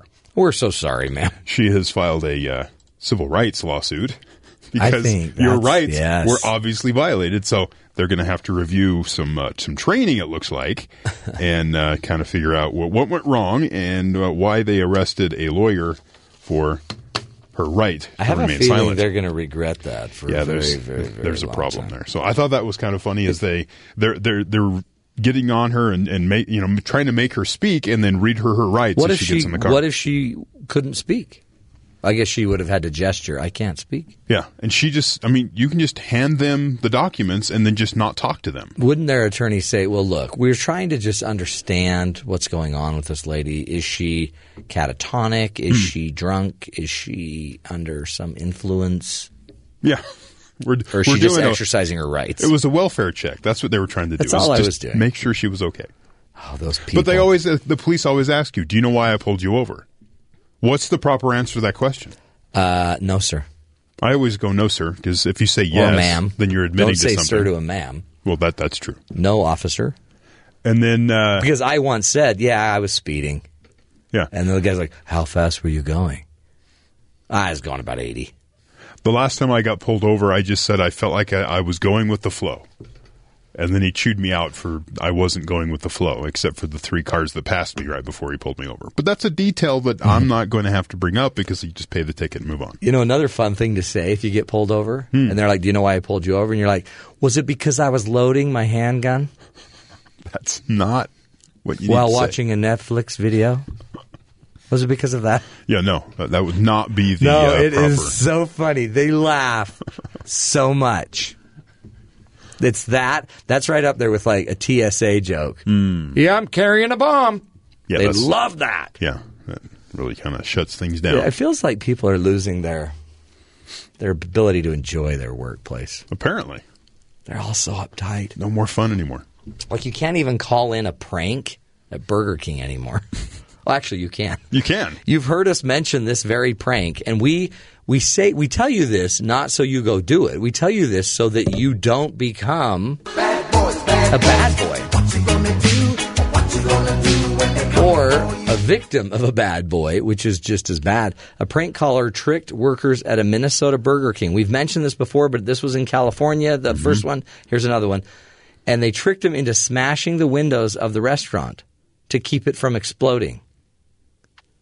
Unbelievable. Police said this has gone down in other stores already, so pay attention.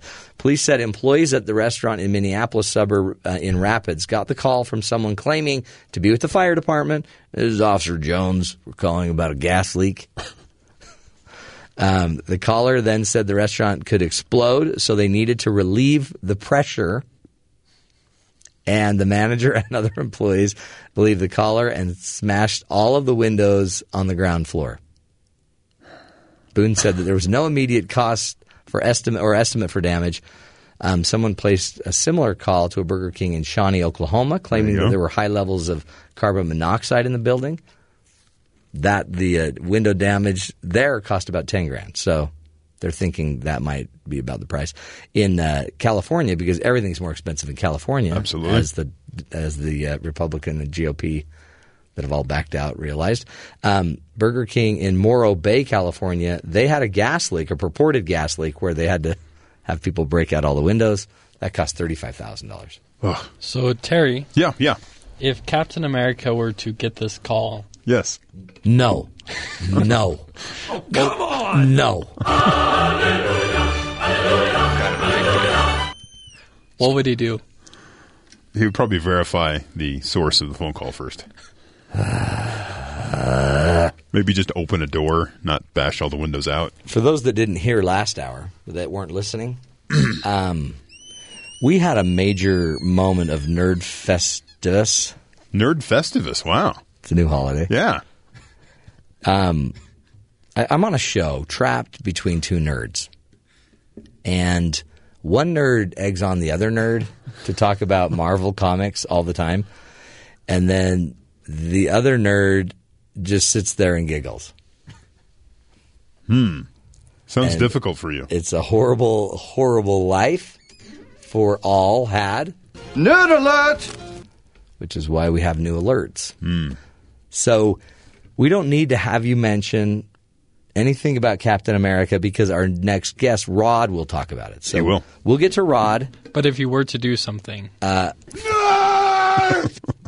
that's my angry nerd alert. We'll get to Rod. Rod will talk about Captain America, Civil War, which is going to be released, I guess, today, this weekend at least. And we'll get to that and also come back and have a wonderful, enlightening discussion with our producers about Mother's Day, folks. Don't forget your mothers. Hello. We love them. Stick with us. This is the Matt Townsend Show. We'll be right back.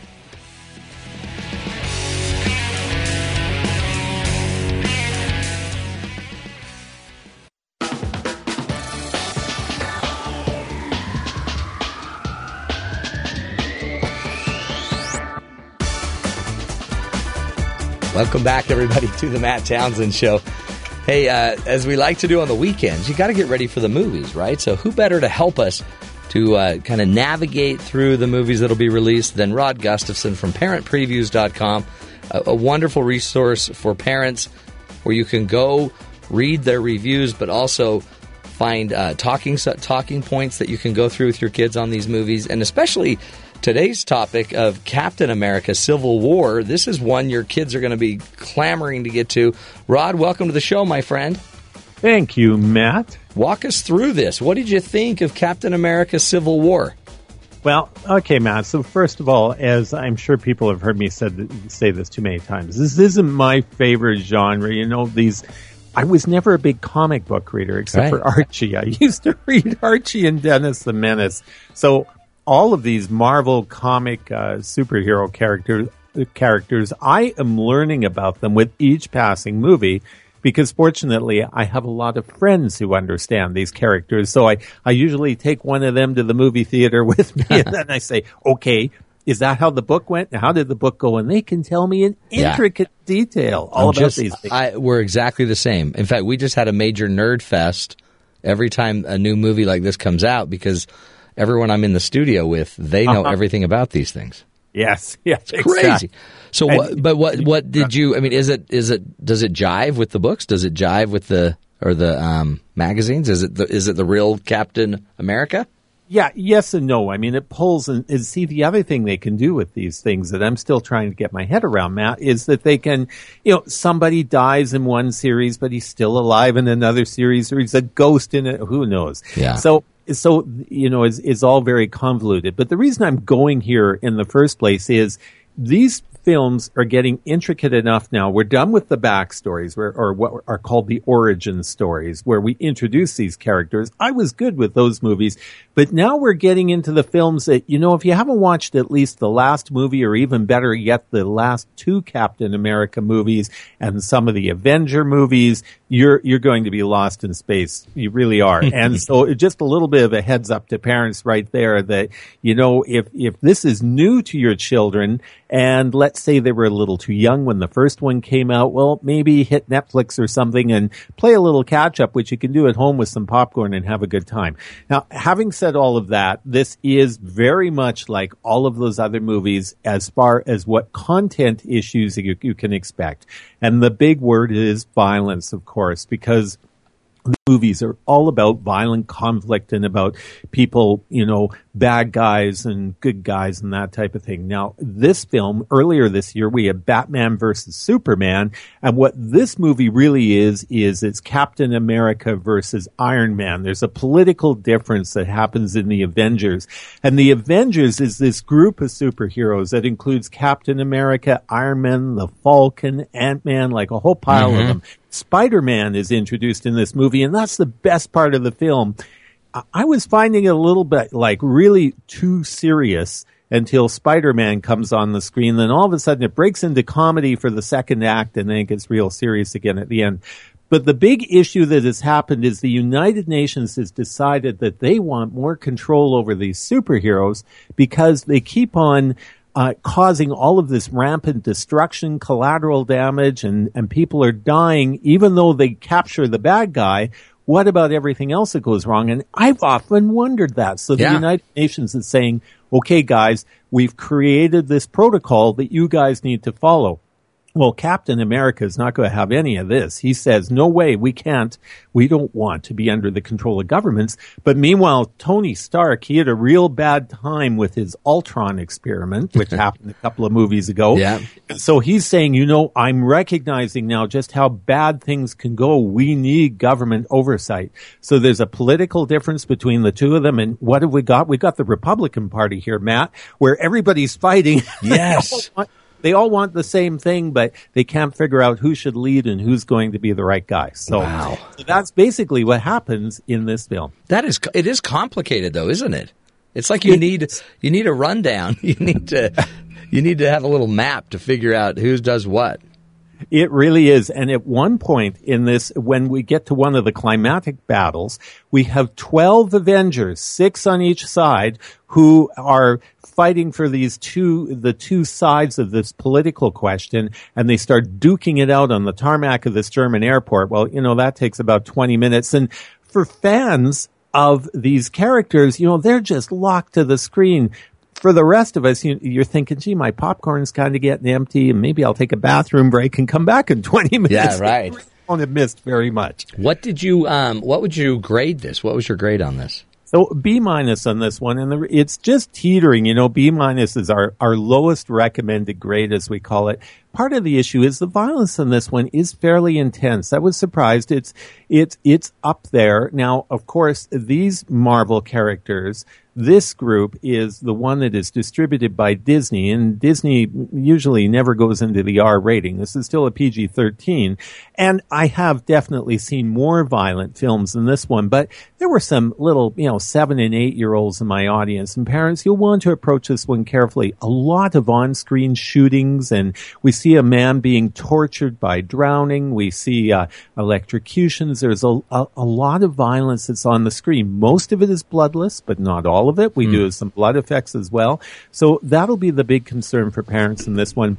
A few profanities. We've got about 3 scatological terms and some other profanities. They're relatively infrequent, but they are there. But the violence is going to be the big flashing light. No sexual contents, no substance abuse, so we're clear in those areas. And probably a lot of use of the shield by Captain America in a violent way. Oh, yes, that frisbee is constantly going. Yes, absolutely. That guy, where do you learn shield techniques like that? I know. Good stuff. Yeah. Well, I wish I had those skills. Man. I do too. Well, Rod, you do have those skills, by the way. You didn't know it. You just go get a pie tin and start tossing it around the backyard. You'll pick it up. Again, Rod, we appreciate your work there, and people can go to parentpreviews.com. They'll see the entire review there, right? They will see the review, and we just put up our video review. You can watch Rod review the movie. Beautiful. So then they can get the whole thing, and every other movie you guys have ever reviewed. So it's a great resource for parents. Rod, thank you so much, and have a great weekend. Thanks, Matt. Take care. We'll take a break, my friends. When we come back, we got to remember moms this weekend, Mother's Day. 2 of our producers will be talking to us about your moms and how to make sure you celebrate them and take care of them correctly. This is the Matt Townsend Show. We'll be right back.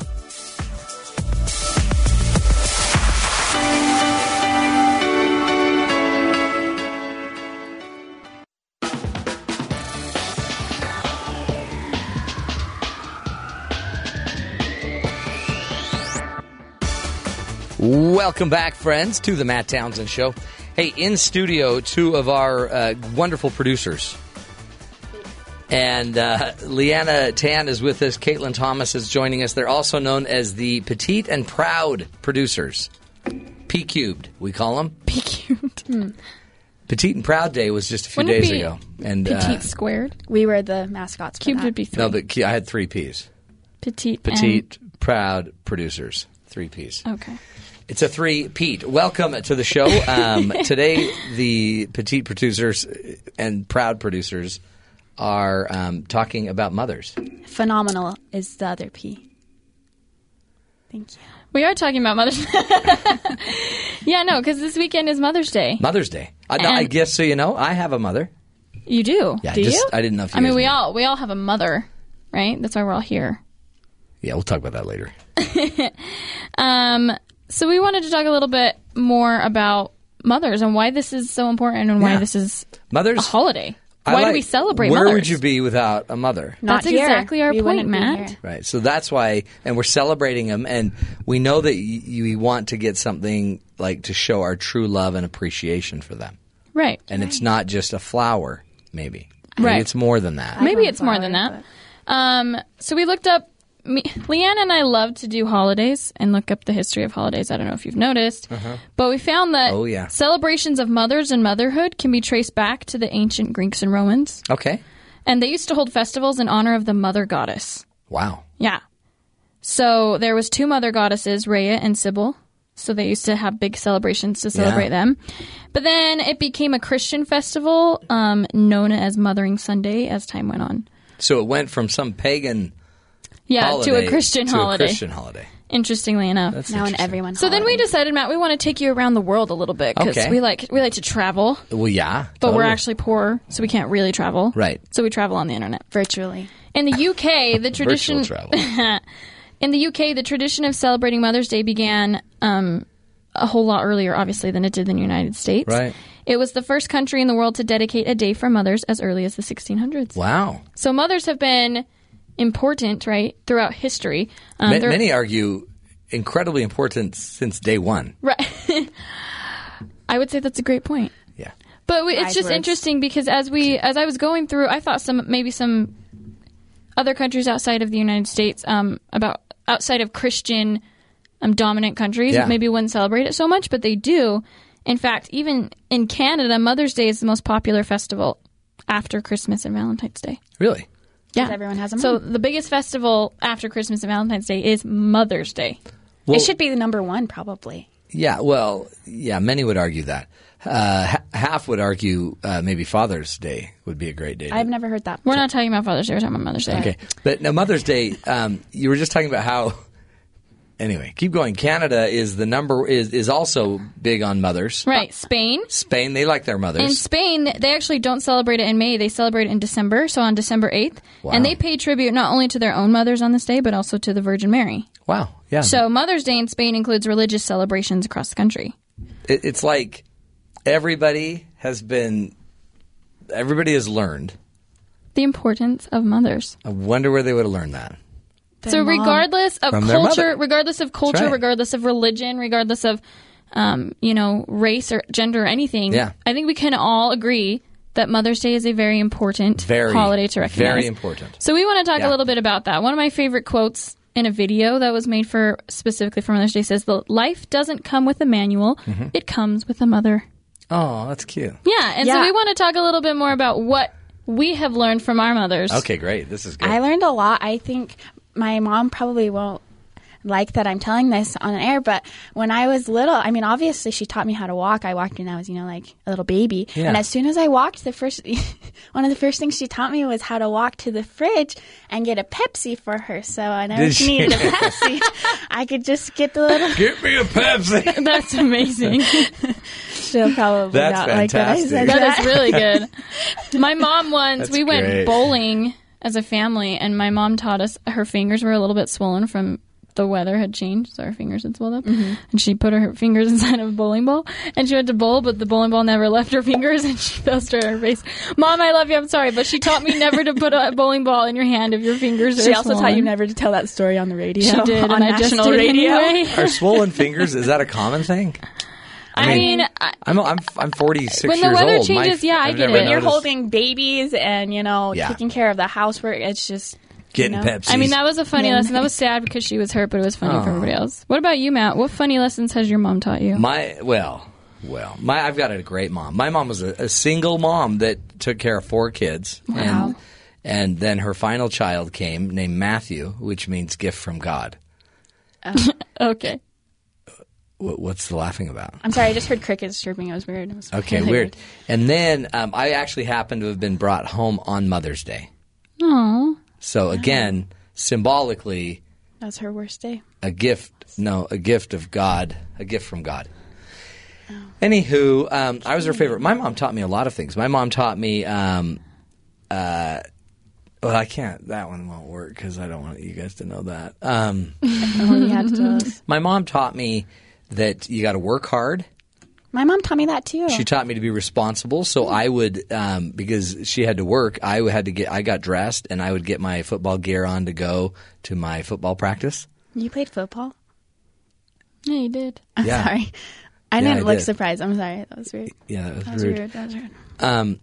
But I'm like, well, man, I mean, it's a long way. I have to ride my bike like miles. Right. And she's like, well, just put your helmet on. You'll be fine. Because, if That's I got a good hit, mom. Mm-hmm. At least you have your helmet on. I'd have helmet and pads. Everything would be fine. You're solid. Solid as a rock. So you wore all your football gear on your bike to go to practice. I actually can picture it now. It was a horrible blind spot, though. I couldn't picture football helmets. I'm sure you can't see out your peripheral vision at all. But she taught me how to make my own food. She taught me. Wait, why do you always bring Go-Gurts then? Well, I don't bring them. I found those. Oh. Those weren't mine. Those were just in the fridge. Oh. That's why I gave them to you. They're kind of... Happy Mother's Day. You know, one of the best things my mom taught me? What? With this coping skills is what my mom refers to it as. But when I was growing up, if I ever went through a major disappointment... Yeah. Or like a breakup. That's a great example. Like a really hard breakup. Or when I... Failed a class. I've never failed a class, but when I failed a test. Got a D in a class. I remember failing a test. And my mom always said, okay, you're allowed to be sad and eat ice cream and cry and feel sorry for yourself for 24 hours. Until your fingers swell. No. 24 hours is what is the time that she gave us to feel sorry for ourselves and then after 24 hours we had to pick ourselves up we had to smile and we had to continue going, and that's really helped me a lot, especially as I've gotten older, because there's a lot of disappointments in this life, but I remember my mom, I still hear my mom's voice saying 24 hours, after 24 hours you have to be better. Is that why you only come to work every other day? No. Matt, that's rude.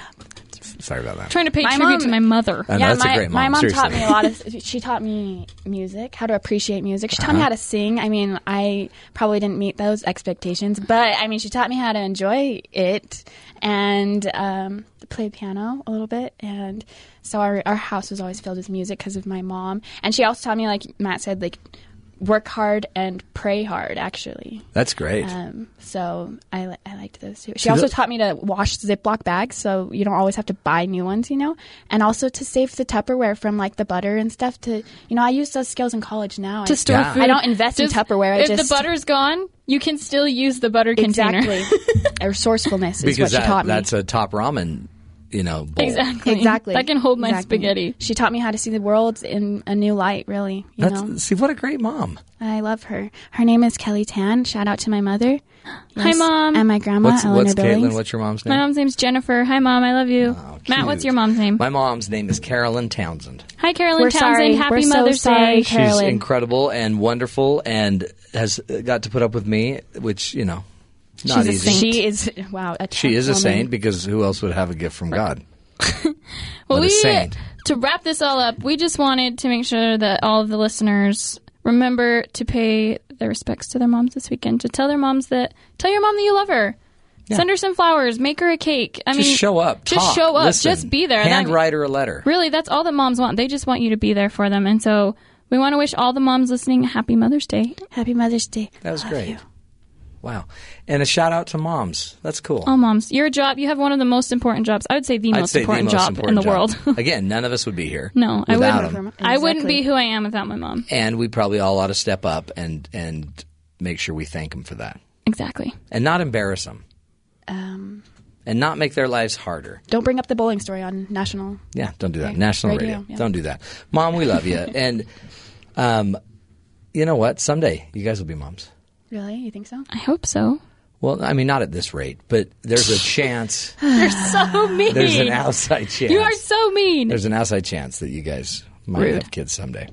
We're going to take a break, folks. And again, moms, we love you. Seriously. Happy Mother's Day. Happy Mother's Day.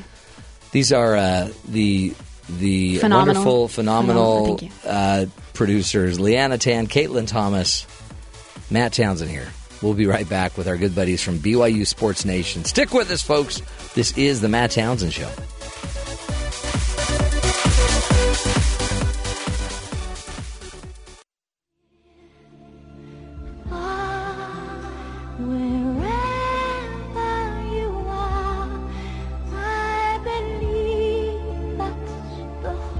Welcome back, everybody. One of the greatest moments in motion picture history.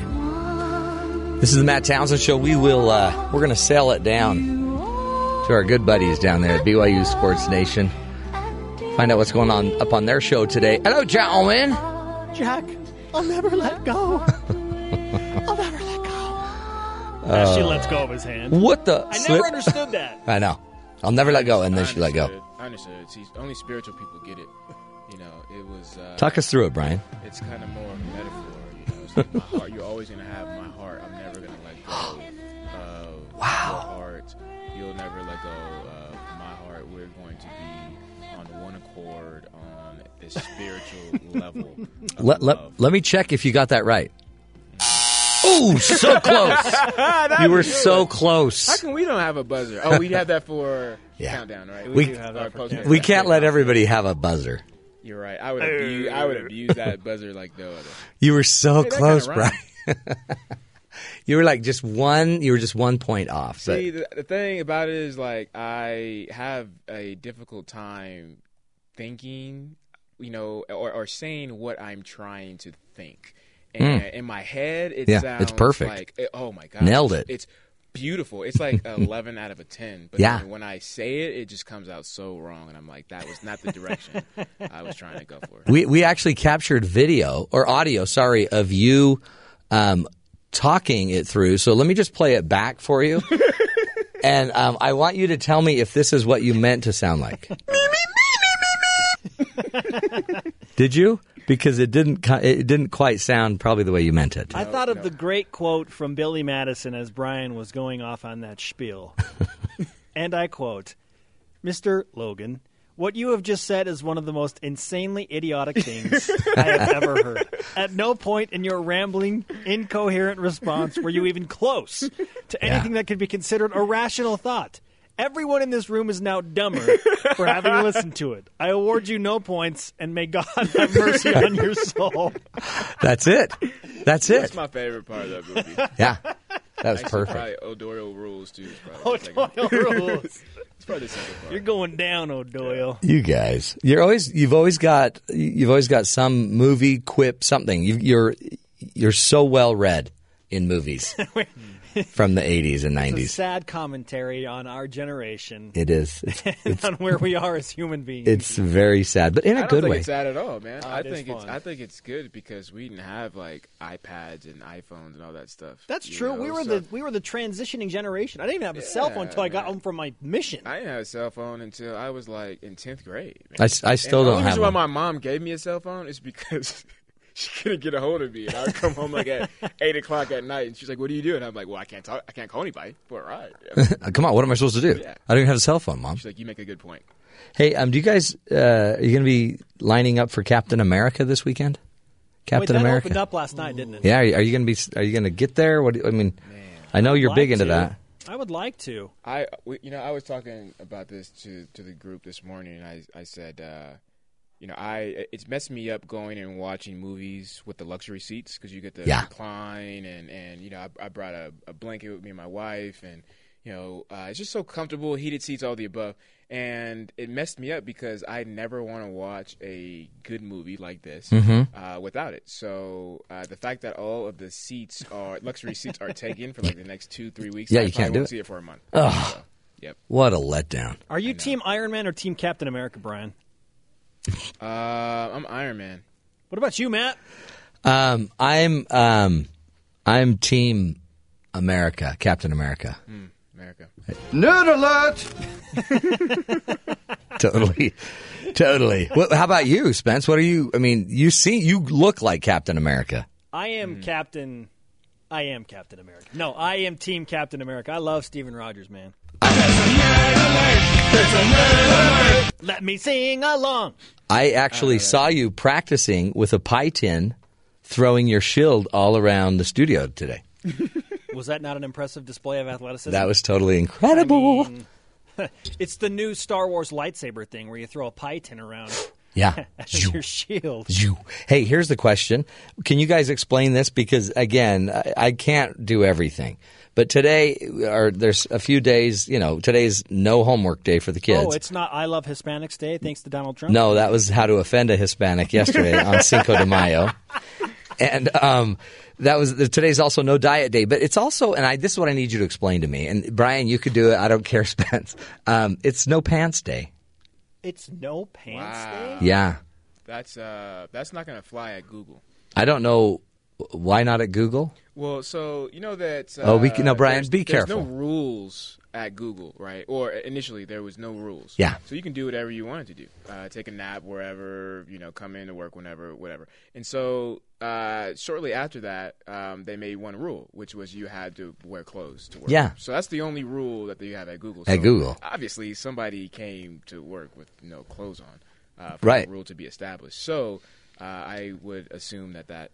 There's always one, though, don't you think, Brian? There's always one. There's that one person that's just going to mess things up. Like, come on, man. And he probably came in and was like, look, you said no rules. So. No, Brian, who do you think that would be? Who's that one person down there at BYU Sports Nation? Definitely Jerem. Totally Jerem. Definitely, yeah. Because he's not there today. He's that one guy. Yeah, that's the only reason. If Spencer was gone, it would be Spencer. Oh, yeah. Spencer, yeah, No Pants Day. Totally. I don't know why they need a holiday for No Pants Day. That seems like, I wonder if you can't get in trouble, like if you're walking down the street with no pants. It's okay, officer. It's No Pants Day. We're pants good. Day, It's No Pants Day. You can't cuff me. I know my rights. Here's my ID. Hey, I wanted to recap something with you both before. Oh man, it's getting time. Because do you remember we told a story a while ago about how at Burger King people keep calling in a prank and they keep saying, "Hey, there's a leak, a gas leak. The place is going to explode. You need to break out all the windows." That's messed up, dude. I know. Well, it happened again. That is messed up. It is the third time it's happened, and they broke out all of the windows. Is it the same Burger King? No, different Burger King, different state. They've actually hit 3 states now: Oklahoma, Minnesota, and apparently California. So they broke out the windows. They wanted me to just ask you guys to quit doing that. Oh my! Yeah, Spencer or Jerem, you guys, come on. Again, that's a Jerem thing. Come on, guys. Totally a Jerem thing. Dude lost his wallet on the way over to Penn State, and he's gone rogue. Yeah. Did he lose his wallet? Well, he wasn't wearing pants. That's right. Lost his. Yeah. Yes, in all reality, he did lose his wallet, but I'll tell you why on the show coming up. That might be the greatest thing that ever happened to him. Is it like you losing your cell phone? Because I lost my wallet. I got my wallet and my cell phone stolen in Miami. Yeah, that wasn't bad. It didn't work out so well for me. Like, things have worked out very well for Jerem because he's like the VIP of all VIPs right now in Pennsylvania. Because they're going to play the national championship now. He's the voice of the Cougars. All BYU fans are like, "Oh, you lost your wallet. I'll buy you number 3 from let's Burger go get King. a country club membership and play golf today." Oh yeah, so you went above and beyond. I was thinking at number 3 at Burger King with the windows. Are you guys going to mention the volleyball game at all on your show? We may or may not do that. And then there are 2 other national championships that BYU teams are competing in tomorrow as well. What? So, you didn't know? Take your pick. One of 3 national championship matches. It's all good. What are the other 2? Rugby. Rugby. Okay, and women's rugby. Really? Yes. That is awesome. I know, right? A lot of people like you, for example, might not be aware of this. Didn't even know. Oh, pretty cool stuff. That is, because I just, on my walk, I just saw the rugby team a few days ago practicing, and I'm like, man, those rugby players look very feminine. And I didn't realize it was the women's team. I did not know we had a female team. That's awesome. It's an extramural sport for the first time cool. just since this fall, and they are competing against 10-time national champion Penn State tomorrow. Wow. Yep. It's going to work. It feels David good. And Goliath. So your show's going to work. It's still on. And how are you going to try to get that voice that is inside of Brian's head to actually come out his mouth? I'm still trying to figure that out for like the last 20 years. That's all right. You got 5 more minutes. Mr. Logan, what you have just said is one of the most insanely idiotic things I have ever heard. The kids love it. Well, guys, have a great show and a wonderful weekend. And again, may the 4th be with you, and a few days ago, and may you win 3 championships.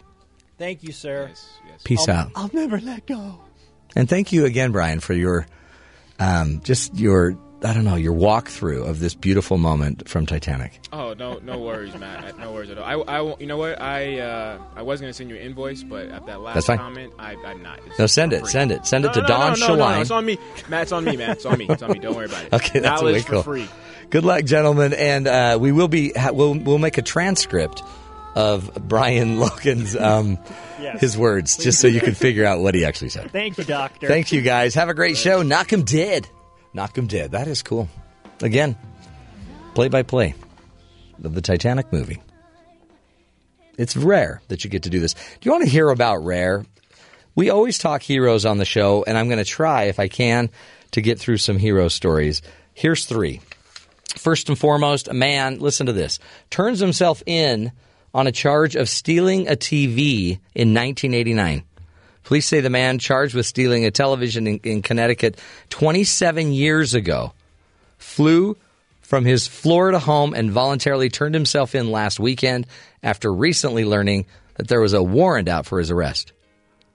The guy, 60 years old, Randy Iannacone of Florida, arrived at headquarters with a letter notifying him of the warrant. He was arrested and charged with third-degree larceny. He was released with a promise to appear in court next week. The charge stemmed from a 1989 theft of a television. Now, why am I saying he's a hero? Because he just wants to do what's right, for heaven's sakes. 1989. He's cleaning it up, taking care of it. The police lieutenant, thought that was pretty cool that he turned himself in. Just manning up, being the man. Another hero I wanted to focus on is a mail carrier that saves an elderly woman. Listen to this. Betty Carroll stops by 1,000 plus mailboxes on her daily route, but Monday was different than usual. She said, I noticed Miss Lockaby's house that I had stuck a newspaper in her box, and she hadn't taken her newspapers out for the last few days. I knew that was strange for her because she gets them every day. She also noticed Dorothy Lockaby's car windows had been rolled down for days, and the grass in her yard was overgrown. Carol just felt like something wasn't right, so she knocked on the door. The TV was really loud, and I thought that I heard moaning, but I wasn't sure, so I knocked again, and I was like, it's the mailman. And then I heard what sounded like, get me help right away, and go get help. Anyway, she went and got help, and the police came and did a welfare check, and she saved the lives of these people. She's just friendly, sweet person, they say. This wonderful mail carrier saves the lives of people by paying attention, folks. Betty Carroll, you are the hero of the day. And the final hero, my mom. Mother's Day, folks. Everybody take care of your moms. Take care of your moms. It's Mother's Day. We'll be back Monday. Give you more tools, more information to live longer and love stronger. Until then, take care of Mom.